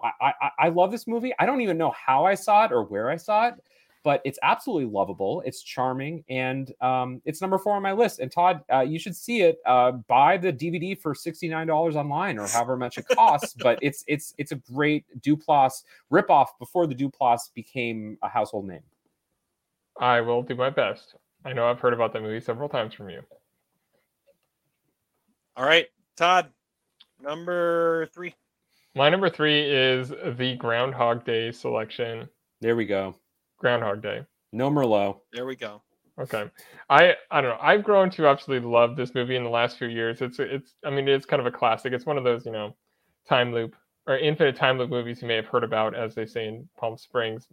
Bill Murray's disdain for everything is endearing in this movie. Every character is an asshole. It makes it almost a Todd movie. And it's one of the few 90s movies that is ahead of its time. It doesn't age at all. And it's the only Groundhog Day movie, I think, in existence. It's I don't know what I'm supposed to say about Groundhog Day. It's amazing. Agreed. Yeah. Just missed my list. It's the William Howard Taft pick. I mean, it's like everybody was going to choose it. So I'm glad Nobody you choosed it. Well, Nobody chose it. I'm glad you talked about it, Todd. Obviously, it's the best. It was a Todd movie, right? Is there any likable character in the movie? I don't think there is. The groundhog. Maybe. Maybe. What's his name? Chris Elliott? What? Chris Elliott, is that his name? Oh. Yeah. My favorite moment in that movie is when nobody bids on him in the Bachelor auction. I like all the Michael Shannon's pretty awesome in that movie. Oh, he's in that movie? Wow, I didn't know that. I remember that. Ryerson. Oh, I remember that. I remember Sonny and Cher in that movie at 6 a.m. I love that you could, if you were an alien and you started watching that movie at the 45-minute mark, you would not have any clue what that movie is about or understand anything. It's my favorite thing about it. So serious question. Do you think the Palm Springs, Black Mirror, Russian Doll crap, do you think that has made this movie better or worse in the years subsequently? I think it's better. Like I said, it's actually grown on me because I had seen it like a long time ago, and then I watched it recently, or a few years ago, and then I've seen it a few times since. Like I think it's getting better because it has inspired other movies. And I think the first one was Edge of Tomorrow, right? Like that was the first one that I can remember that did that. Source Code. Yeah, okay. That meant a similar thing. That's Ready, more video Ready, game-ish. Die, Repeat. Yeah, that was Edge of Tomorrow, yeah. Oh, okay. Yeah. I don't know if I could tell you the difference between Source Code and Ready, Die, Tomorrow. That's not the movie. I thought they were. One of them is with Tom Cruise and one is with Jake Gyllenhaal, but I can't. Ready, Die, Tomorrow. I mean, that sounds like an Assassin's Creed sequel or something. That sounds like the next Bond movie. Yeah. Yes, actually, kind of does. Ready Player Die Tomorrow. All right. Moving on. It's my turn now. Number 3 on my list is my Valentine's Day pick. And this might be the most un-Valentine's Day pick you could go with. But it is a brilliant movie. It is Eternal Sunshine of the Spotless Mind. This one, it all takes place kind of on Valentine's Day or the night before Valentine's Day, as you have Jim Carrey getting his memory erased of all signs of his ex-girlfriend. It's one of the most creative movies ever. It's brilliant how Kate Winslet and Jim Carrey play it. And then you have all the stuff going on with Mark Ruffalo and Kirsten Dunst and Elijah Wood.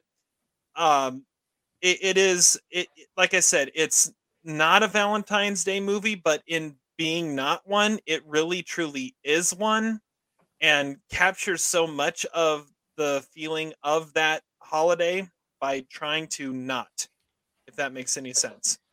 But it's a brilliant movie, and it all takes place on Valentine's Day. So it's my number 3. Yeah, see, I mean, that was the problem with this list, is that I had no recollection that movie took place on Valentine's Day. I feel like that's a insignificant part of the plot, but... Oh, it totally is. It totally is an insignificant part of the plot, but it doesn't change the fact that he wakes up and the first thing he says is February 14th. Yeah. So, there you go. Okay, Zach, number 3. Okay, number 3 is where I kind of started to get interesting with this list. This is where I started to have some fun. We know the greatest director alive today. His name is Oscar Farhadi. And in 2006, he made a movie called Fireworks Wednesday, which is a holiday in Iran. Fireworks Wednesday is a holiday that takes place before something called Shaharshanbi Suri, a festival held on the eve of Wednesday before Nowruz. So this is a holiday movie, absolutely. It is Oscar Farhadi's first movie that got international recognition prior to About Ellie, and then obviously prior to A Separation. And it's been a while since I've seen it, I'll be honest. I saw it, I would say maybe about 7 or 8 years ago at the KU Student Union, and we were putting on it was right around the time that The Past came out, Oscar Farhadi's movie. It was the first movie that kind of got some sort of international attention. And I remember it being a really good movie. If obviously, because I love Oscar Farhadi. I have to consult Wikipedia for this, but it is about a maid who works at the house of a married couple who are going through some tumultuous marital conflicts. And the maid is also someone who is poised to be engaged to someone else. And it takes place prior to the eve of this holiday. And yeah, I loved it. I don't remember too much about it. I don't know how much of it is available in the United States, but Farhadi is amazing. His new movie and Licorice Pizza are my two most movies I'm most looking forward to in 2021. I'm putting it number 3 because why not? And everybody should see a Farhadi movie in their lifetime. It has a character named Samin, who is also a character name in A Separation, but it is not the same character. His movies are not like Kevin Smith movies. They don't exist in the same universe, but it is a very good movie. Very nice. Well done. Well done. Thank you. Neither of you have seen it, but you know what? Watch it. It's great. It's a great pick. I love the foreign holidays. Yes. If you love it, just wait until my next picks. That's all I got to say. All right. Todd, number 2. My number 2 is my Thanksgiving pick, and it is like obviously the best Thanksgiving movie ever. It's Hannah and Her Sisters, which takes place around 3 Thanksgiving dinners with 3 sisters. It's the best acted of all Woody Allen movies, including his best performance ever. It's the best movie he's ever made, really. It's the only Thanksgiving movie to me that feels like a classic. And Barbara Hershey is amazing. She should have won the Oscar that year. I mean, she wasn't even nominated. It was the same year she had Hoosiers. I think she was always the most interesting character in that movie. But it's without competition the best Thanksgiving movie. And given the week we're recording this, I had to mention it.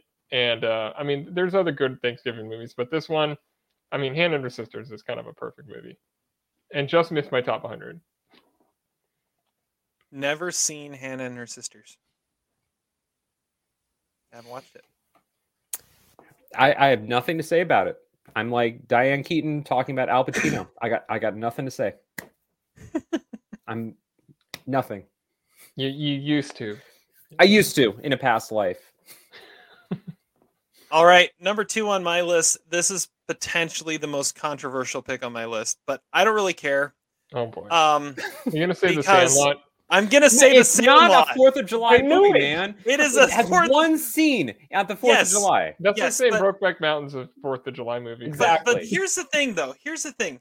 This movie, like that one scene, it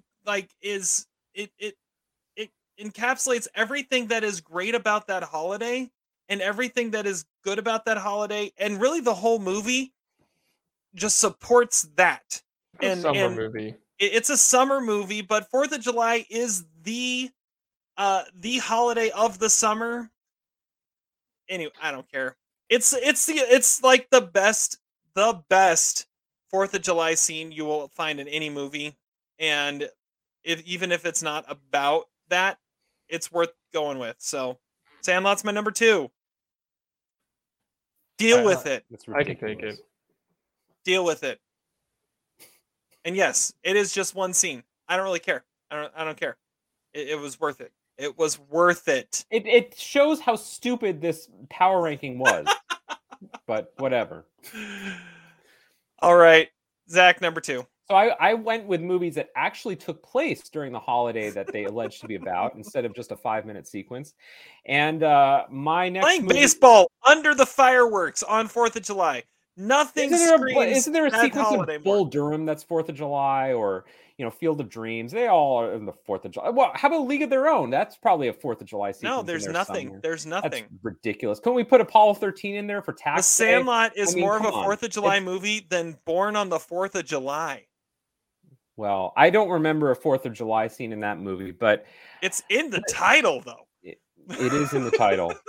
Yankee Doodle Dandy, maybe. Oh, I hate this list. Adam, screw you. Anyway, my number 2 pick is a great documentary.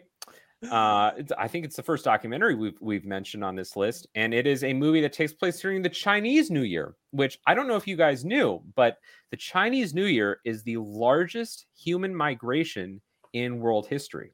Did you guys know that? Oh, I guess as an annual event. Because in the Chinese New Year, you have migrant workers that go back to their home cities and greet their families. My movie is a 2009 documentary that I saw in 2013 called Last Train Home. And it is a documentary all about this Chinese family and their kind of heartbreaking story. These two parents, and I'm not going to even try to pronounce their names, but maybe I will. I think Shangjua and Shujin. They are the parents of this family, and they are so selfless and dedicated to their two children, their daughter and son, that they actually work in a factory about 1,500 miles away from where their family is growing up, and they leave their children to their elderly, grandparents to raise, so that at this factory they can support their family.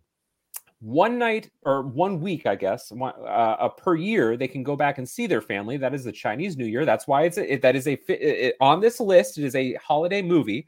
They go back during the Chinese New Year, and this filmmaker actually chronicles their journey back home for 3 years in a row. It's kind of like Hoop Dreams a little bit, kind of seeing how this family develops over the course of the 3 years. At the beginning of the movie, it really kind of focuses on their daughter, whose name is Xin. And at the beginning of the movie, the first year they profile it, she kind of is like, okay, whatever. I don't really know my parents that well. I've only seen them a couple times. But by the second and third year, she really grows to resent her parents. And she kind of thinks it's kind of bullshit how they worked and said that they supported me, but they never actually had a conversation with me. They don't know me at all. And so in the ultimate act of defiance, because they want me to become a successful university student, I'm actually going to become a factory worker to say, screw them. And they, of course, don't like that. And it's a fascinating movie about China. It's a fascinating movie about families. I saw this, like I said, 8 years ago when I thought I was going to write my dissertation on Chinese foreign policy and international filmmaking. And I didn't do that. I dropped out. But it was a great class that I watched it in. And I've never forgotten this documentary. It's on YouTube. I actually watched it earlier this morning. It is fantastic. It's a great documentary about differing generations in China and kind of economic policy in China. Like, these people are obsessed with money in a supposedly communist country. It's an awesome movie. It is called Last Train Home. It is about the Chinese New Year, so it qualifies as a holiday film. It is a great, great documentary. Way more of a holiday too. Really? Okay. What were it was on Tony Scott's list, I think. That's why I originally came across it. But yeah, that is a really good movie. And one that I never would have thought of, because I wasn't even considering documentaries. But yeah. It is a heartbreaking movie because you see this daughter essentially grow up before your eyes and resist her parents totally. And you got to think, they've spent 20 years working at this plant 1,500 miles away. They've never seen their kids, and they've done it all for their kids. And for their daughter to say "F you" is it's an amazing documentary to watch. See, now I was waiting for you to say, when you said documentary, I was waiting for you to say like Murder on a Sunday Morning, because that Sunday morning just happened to be a holiday in this random other country. I remember in Murder on a Sunday Morning, Patrick McGonagall, or whatever that guy's name is, the defense attorney, says that we want Brenton Butler to be home for Thanksgiving. And so I thought, okay, well, we could call this a Thanksgiving movie, but I didn't quite extrapolate that much, because a 5-minute sequence in a movie does not constitute a holiday scene, Terry. Just letting you know that. Still counts. Todd. I'm glad you saw it, Todd. It's a great movie. What did you give it, Todd? I don't see it on the website, so I'm curious. I think it was 3.5 stars. It's an amazing documentary. Everybody should check it out. I'm gonna have to look it up. Okay. Todd, number one. My number one is my New Year's pick, and it is When Harry Met Sally. There are several New Year's scenes in this, and including when they first meet. But it's probably the best romantic comedy of all time. It's also probably one of the main reasons why Adam and I are friends, because we found our mutual respect for this movie. Like, I think it was both of our top 100s at the time. It's one of those movies that I've seen so many times. I've probably seen it 20 times, but all the way through, maybe only a few times, which I feel like comes up a lot on like our deep dives and stuff. We're definitely deep diving this at some point. But yeah, When Harry Met Sally is a classic romantic comedy, and another one just missed my top 100. But I know it's on Adam's top 100, so it doesn't qualify for his. Nice. Okay, well, first of all, not a New Year's Day movie. Ridiculous pick. I did see your link, Terry, that it was actually Todd's 3800th film, Last Train Home. Very interesting. Yep.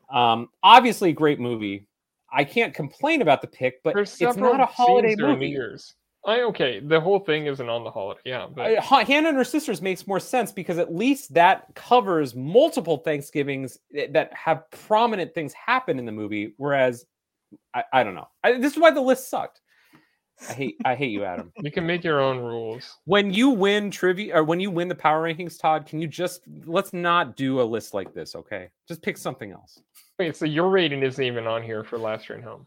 Yeah, I was curious about that too. Send that to me. When, I will. It's a 4-star movie. When you send me the rest of it. Okay, got it. Is it on your top 10 of that year? 2010? I believe it is actually. Weak year. All right. My number 1 is a movie that takes place on Forrest Gump. Dia de los Muertos. It is Coco. Oh yeah, you got to go with Coco. Oh, this movie is brilliant. One of the better Pixar outings. This was like top 5 of that year for me when it came out in 2017. It's got music, it's got heart, it's got family, it's got everything that Pixar wants to have in all their movies. And yeah, it's brilliant. It's brilliant. You're a horrible person if you don't like Coco. I think Todd gave it 2.5 stars. So that is true. Yeah. You gave Encanto 2.5 stars. I did. Because Encanto is not as good as Coco. So there you go. Also, another thing I hated about this list, if we can add on to this, I had to look up Adam's movies. Like, is Coco a top 100 Adam movie? I know, I had to look that up too. Stupid. All right, Zach, number 1. Obviously, Coco is a great pick. By the way, I love that you guys have no idea what my number 1 pick is. It's enjoyable. I'm just going to bask in it for a second. Okay. All right. My number 1 pick comes from 1975. Great year in filmmaking. Great decade in filmmaking. It is arguably the greatest Australian movie ever made. And it never would have occurred to me to put this movie on this list had it not been for House of Gucci, because House of Gucci made me really stretch my imagination to movies that took place on a holiday. This movie takes place during Valentine's Day. I did not realize that. This movie is Peter Weir's Picnic at Hanging Rock. One of the great Australian movies of all time. It's kind of lumped in the same category as like Walkabout or Picnic at Hanging Rock. What's your favorite Australian movie? This is the movie that it launched Peter Weir's career as a director. It is the story of not a real life incident, although if you're watching the movie, you feel like it's a real life incident. But it is about this. In 1900, this group of schoolgirls went to Hanging Rock somewhere in Eastern Australia, and they went on a day trip. And these 4 schoolgirls basically disappeared. And one of them came back and said, I really don't know what happened. And then one of the teachers sort of went looking for them, also disappeared. The movie is this kind of existential mystery about what happened to these girls. And spoiler alert, we never really know what happened to them. There are clues throughout. For example, we see this young man who is very kind of curiously interested in finding these girls. And he saw them, and he may have some impure thoughts about them. But he isn't really someone who actually did anything. He's sort of just he's curious about the case. We see this police investigator. We see this very Victorian, regal girls' school that these girls come from. They are very much taught to be chaste and to not show any sort of skin and to resist any sort of sexuality. Obviously, there is a major undercurrent of sexuality in this movie. It is very much, I love movies, especially movies from the 70s that are about something and it's inexplicable what it's about, but you can kind of read into it maybe things that it could be about that the director is kind of toying us with. When I watch this movie, I kind of think of Three Women, the Robert Altman movie, great Robert Altman movie on my top 100. I also think about The Virgin Suicides. It's undeniable to watch this movie and not think about The Virgin Suicides, this disappearance of these 3 girls. It's a fantastic movie that I was recently rewatching this week, and it just sucks you in. You don't know what to expect from it. you think it's a movie about this disappearance, but ultimately becomes about, this kind of Victorian role in early Australia, colonized Australia. And it's just beautifully shot, amazing cinematography, amazing performances, early performance by Oscar nominee Jackie Weaver, by the way.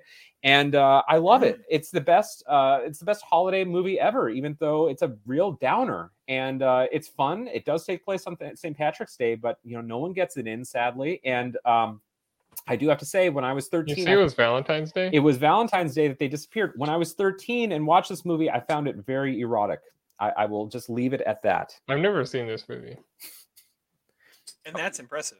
It was like the opening sequence of Speed. It definitely turned me on.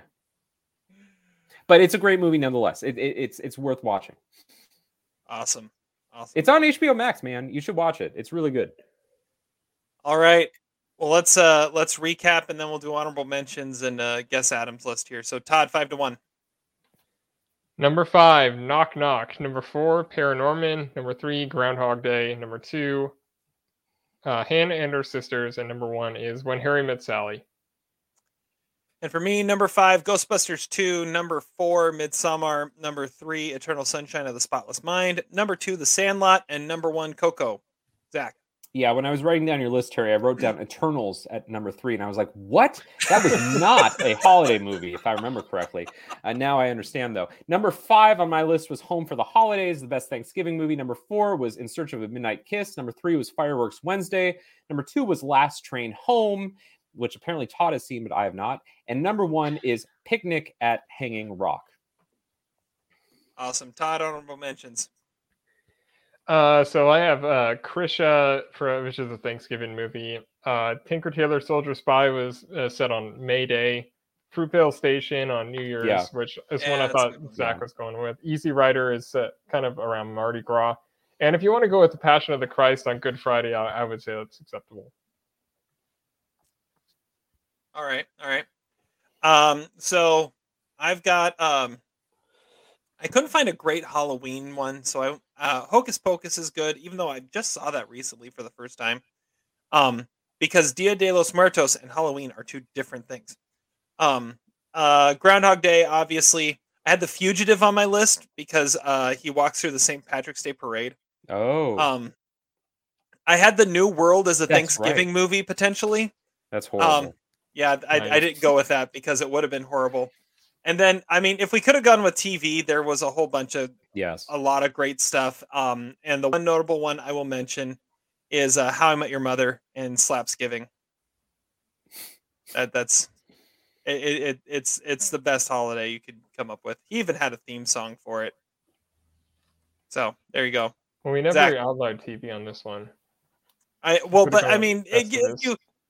couldn't do that though. You could have gone with like, all right, every Friends Thanksgiving episode in one of them. Or you could have just gone with, all right, number 5 is Charlie Brown Christmas. Number 4 is Charlie Brown Thanksgiving. You could have just done that. So you couldn't have done the Christmas one, but yeah. Well, yeah. Charlie Brown Valentine's. I mean, there's one for every holiday. Anyways, Zach. I think it is absolutely shameful that we do not have a truly great Hanukkah movie. I mean, we've got The Night Before, maybe, but I've never seen it. I didn't hear it was that good. But where's the great Hanukkah movies? 8 Crazy Nights, but none of us has seen it. No, obviously not a great movie. Anyway, so I didn't have a whole lot more to add except a couple of holiday-themed episodes. I went with the Festivus episode of Seinfeld, and Todd would have had the -120 that I was going to mention that. And then I had the Rugrats Hanukkah episode, which actually is a really good episode. They also had a great Passover episode. Hanukkah. You got to put the ha in it. I forgot about that. I remember from that. I would put the Sopranos Columbus Day episode, but actually I think that's sort of a horrible episode, so I actually wouldn't mention it. quietly, Frasier had a great Valentine's Day episode. I don't know if you guys are big fans of Frasier. I used to be. There was a great Frasier episode that had 3 mini stories, kind of like Ballad of Buster Scruggs, and it was brilliantly done, especially the David Hyde Pierce segment where he actually sets Frasier's apartment on fire. Great Valentine's Day episode. And then I'm a fan of Adam Frasier, the newest Seattle Mariner. There we go. And I really had nothing more to add except if Terry's really going to put The Sandlot as a 4th of July movie, then I'm going to freaking put My Girl as a 4th of July movie, because that is a much better 4th of July scene when Jamie Lee Curtis confronts her ex about the ownership of the mobile home, or excuse me, the RV that she lives in. That's a better 4th of July scene than Ham scarfing down food at the neighborhood potluck and then playing baseball under the fireworks. It's the one night game of the year. You're talking about Dan Aykroyd. Danny, and then he beats up Danny. Dan Aykroyd has never been more of a badass than he was in that scene. I'm the only one that had Dan Aykroyd on my list. I'll just leave it at that. True. Yeah. Okay. Fair point. Let's guess Adam's list here. Todd, what's the winning guess? All right, number 5. I have Midsommar. Number 4, Planes, Trains, and Automobiles. Number 3, Coco. Number 2, Fruitvale Station. And number 1, Groundhog Day. All right, I've got number 5, Adam's Family Values. Number 4, The Sandlot. Number 3, Midsommar. Number 2, Groundhog Day. Number 1, Coco. Okay, number 5, I had a video game. I don't know what video game, but some video game. Number 4, Patriots Day. Number 3, Coco. Number 2, Groundhog Day. And number 1, The Passion of the Christ. All right, here we go. Adam's list. So obviously, he says, obviously Halloween, When Harry Met Sally, E.T., The Apartment, The Fugitive, or any other top 100 is off the list. And Home Alone would be my Christmas movie too. Okay, honorable mentions. Spider-Man for Thanksgiving. Fruitvale Station for New Year's. Once Upon a Time in Mexico for Dia de los Muertos. And Star Wars The Holiday Special. Star Wars Holiday Special. God damn it. But that's not a well, honorable mentions. Okay. Wait, so he does that mean he doesn't have Coco because he has He does. Okay. Number 5, Adam's Family Values for Thanksgiving. You didn't even like that movie. Number 4, Midsommar. God number 3, Coco. Number 2, Trick or Treat for Halloween. And number 1, Groundhog Day. I got 4 of the 5. I got 3. Wait, so he didn't mention Fruitvale Station? It was in his honorable mention. Honorable mention. Okay. Or Patriots Day? God, I really thought I had that. That was a great call, though. I mean, it's one he name for a holiday. 3.5 stars. I know, that's why I was saying Flag Day was like, I was thinking that, but like nobody's seen that. Yeah. All right, Terry gets a win. Todd doesn't win. I get the win. That's Terry's 20th win. Hey! Inching closer to Zach at 22 and nowhere near me at 37.5.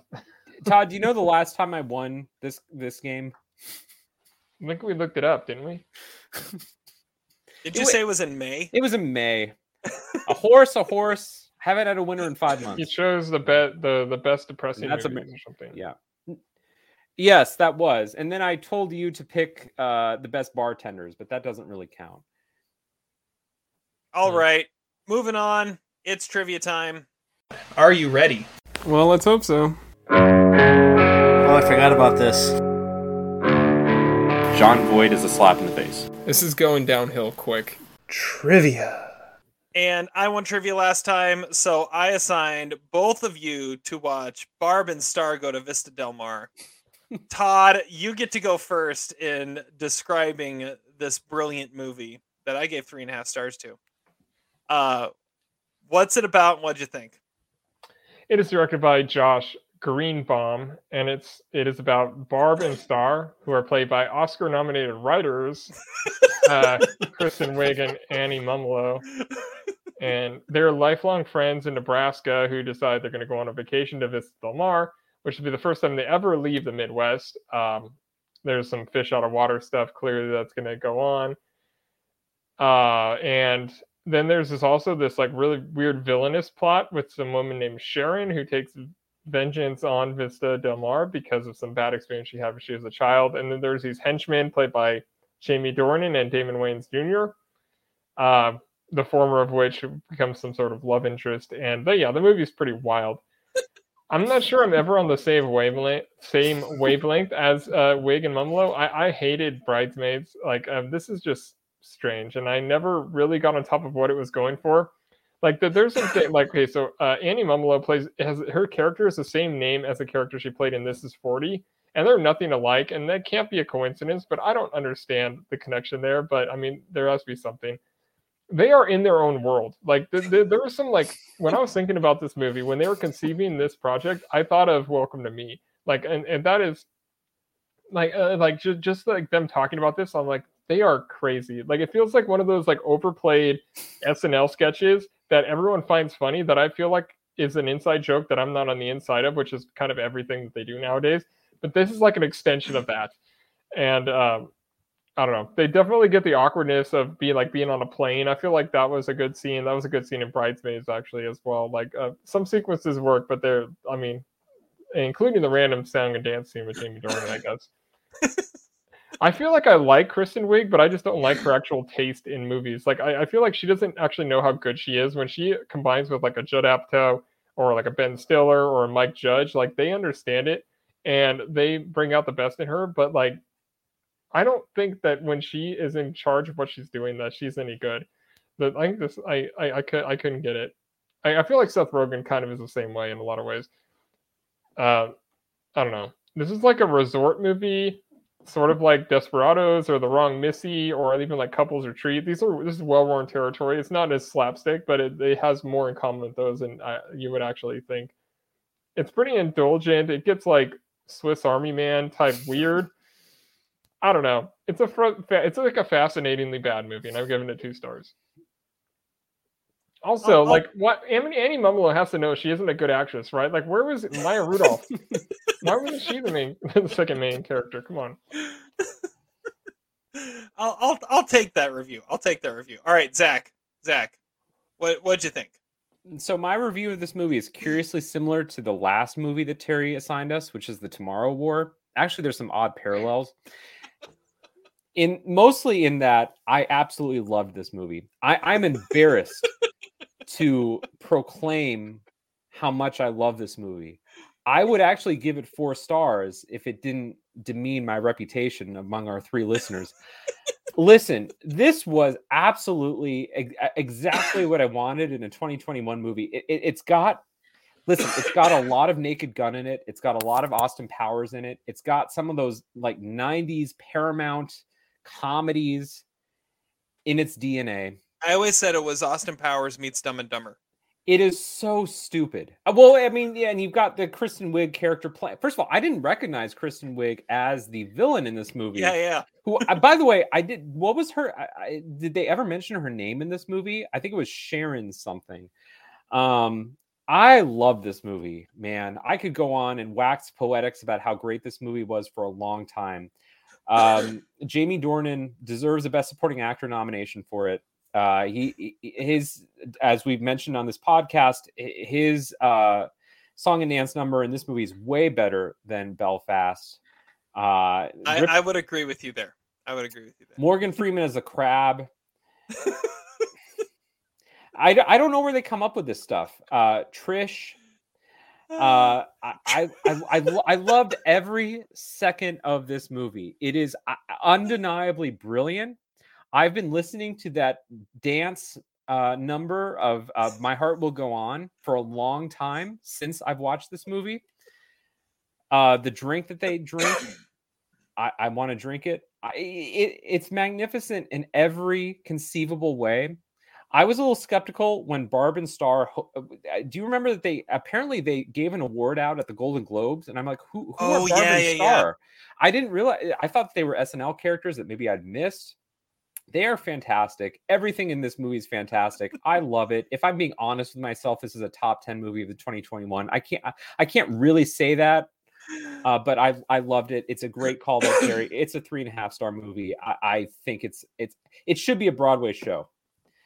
Yes, the music in it is phenomenal. Like that. No, I Love Boobies by Richard Cheese. Great song. The number that they have when they enter the actual Del Mar resort is fantastic. Tell me a flaw in this movie. It doesn't exist. It's wonderful. It was a great pick by you, Terry. Well, thank you.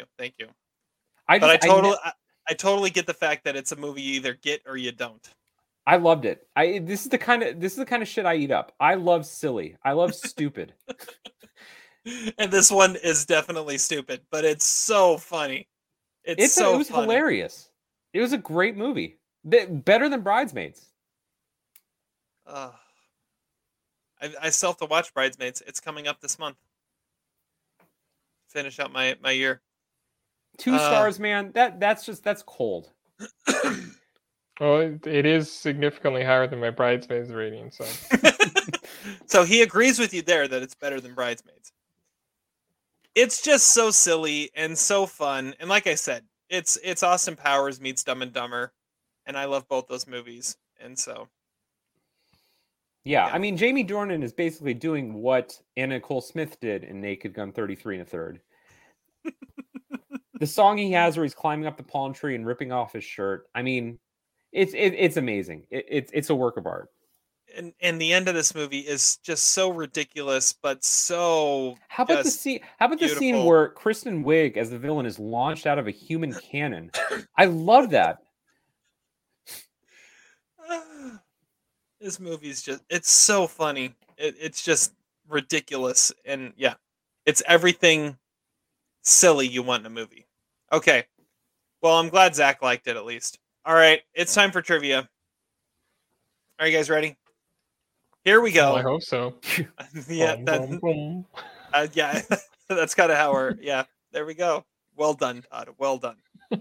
All right. We are going to start with. All right, we started this whole episode with House of Gucci, and we're going to end with something similar. Oh god.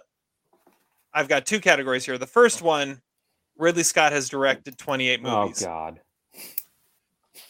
Can you name them? Okay. 28 films. Who are we starting with? We're starting with Zach because he liked the movie. Okay, I will go with House of Gucci. House of Gucci is correct.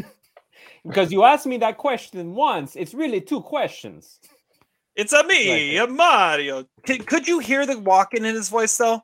Like every now and then, he ended up talking like this, and then it ended up sounding like walking. Anyways, Todd. Gladiator. Gladiator is correct. His best movie, Matchstick Men. Matchstick Men is correct. A Good Year. A Good Year. Way to pull out the obscure right off the bat, Todd. That's correct. The Last Duel. Last Duel is correct. Alien. Alien is correct. The second movie he ever directed. Prometheus. Prometheus. More than just the second movie he ever directed. Alien Covenant. Alien Covenant. Have you ever heard anyone actually defend that movie? Because I have on a different podcast. Oh yeah, I heard that too. I have to watch Prometheus next year, so I should probably start the entire Alien franchise before I do that. All right, Probably. Zach. Hannibal. Hannibal is correct. Black Hawk Down. Black Hawk Down is correct. One of Terry's favorite movies from this year, Thelma and Louise. Thelma and Louise is correct. Blade Runner. Blade Runner is correct. American Gangster, which Terry and I saw together. We did see it together. That was a great experience. Correct. Frosty Run. Goodfellas double feature. Forgettable movie. G.I. Jane. G.I. Jane. Low-key, G.I. Jane would be like a top 4 Ridley movie. That's actually a good movie. That's a Terry Sr. movie. Oh, yes. Like that Joan of Arc movie. Kind of around the same time, too. The Joan of Arc movie is a Terry father-in-law movie, by the way, not a Terry Sr. movie. Okay, sorry. Confused with Terry. All right, Zach. There Terry Gilliam movie in there somewhere. All the Money in the World. All the Money in the World is correct. It was the last movie he directed before the two this year. The Counselor. Counselor is correct. The Martian. The Martian is correct. Body of Lies. Body Oh, of I Lies. forgot about that. Good call. Jeez. Correct. 1492 Conquest of Paradise. That is correct. Unbelievable. Oh, wow. Legend. Legend is correct. 1985. Really? God damn it. The Duelists. The Duelist was his first movie. That is correct.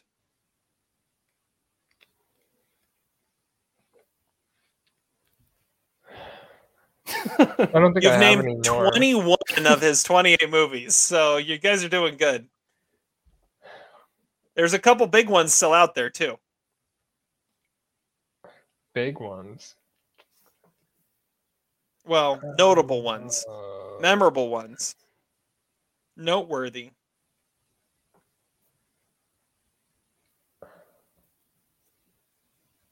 Yeah, I don't have anything. Oh, Zach, do you have anything else? Have we said Gladiator? Yes, we said Gladiator. Oh, sorry. Okay. Exodus, Gods and Kings. No one said that yet. That is correct. Anything else? He made another 2017 movie that we're missing, right? Both 2017 movies have been mentioned. Oh, okay. Alien Covenant was the other one. Okay, that's right. Okay. I just listened to this horrible podcast rank their top 5 Ridley Scott movies, and I'm really blanking.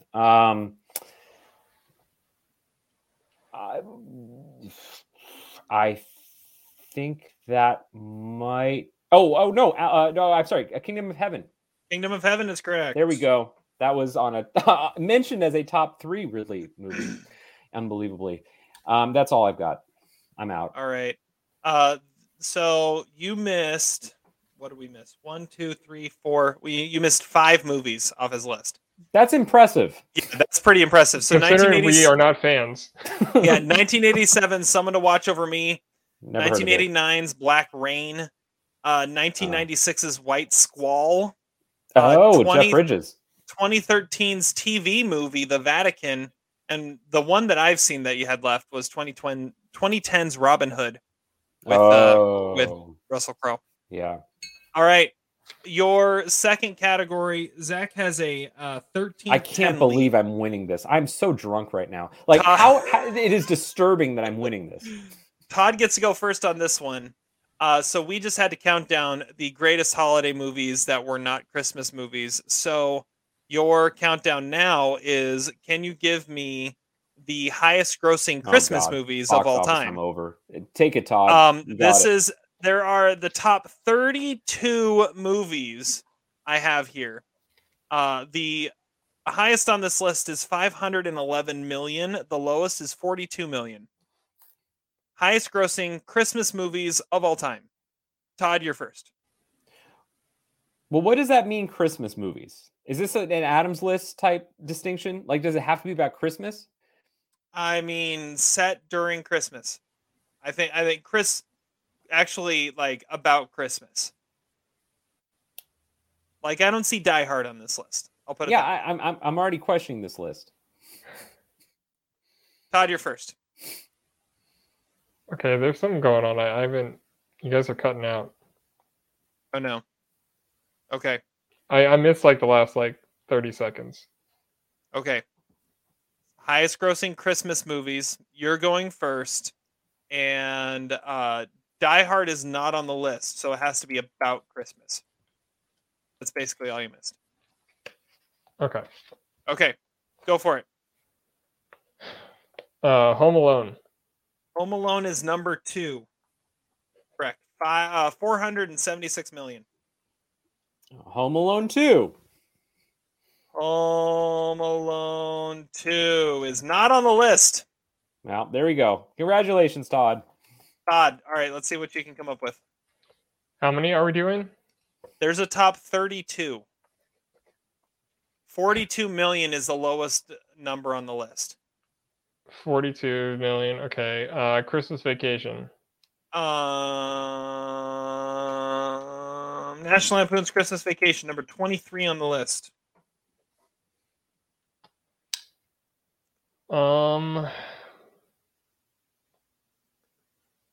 I've not been thinking about Christmas movies at all. I kind of was trying to catch you guys off guard a little bit here.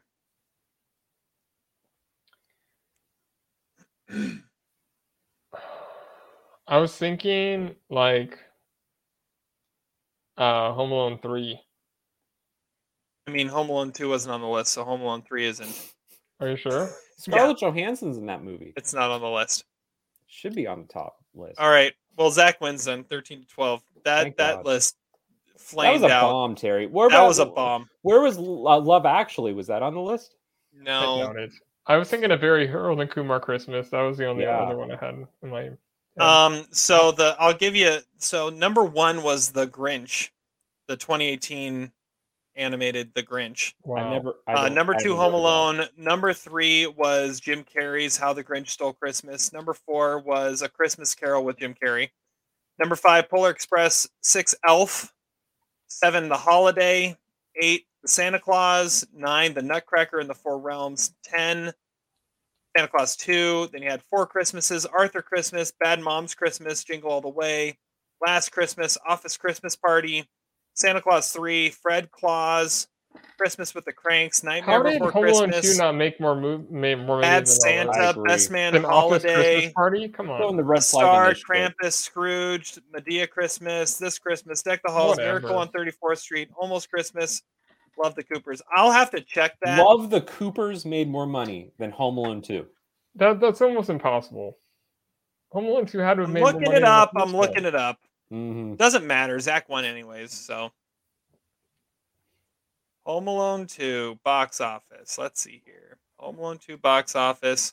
Let's see here. Oh yeah, what? Then why wasn't it on this list? Anyways, my list is bad. It should have been on the list. So what about Home Alone 3?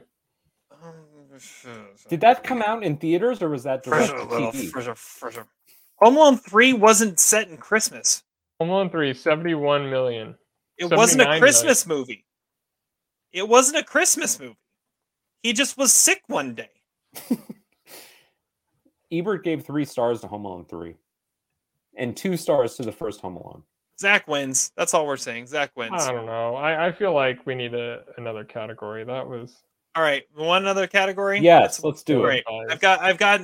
I've had this spare category for just in case we needed a third category for a long time, and now we're finally going to use it. Okay, here we go. Box office category. There are. Let's see here. Is this?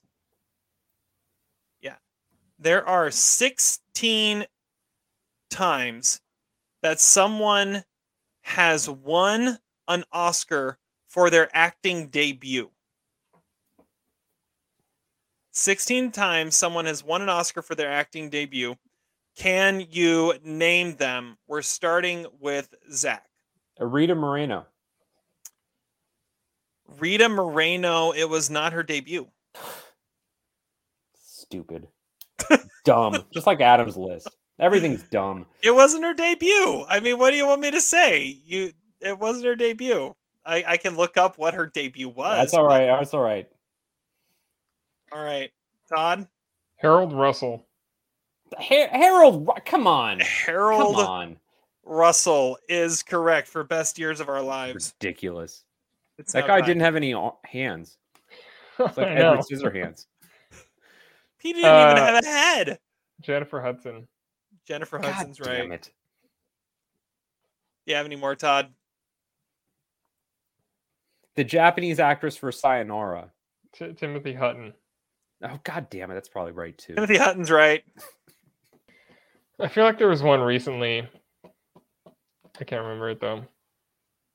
There was one in the last 10 years. Yeah.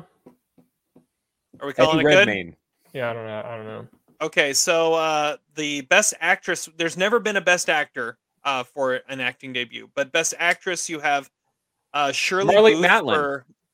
for Comeback Little Sheba in 1952. Marlee Matlin is on the list. Julie Andrews for Mary Poppins. Barbara Streisand for Funny Girl. There was one other Best Supporting Actor other than Harold Russell and Timothy Hutton, and that was Hein S. Nagore for The Killing Fields.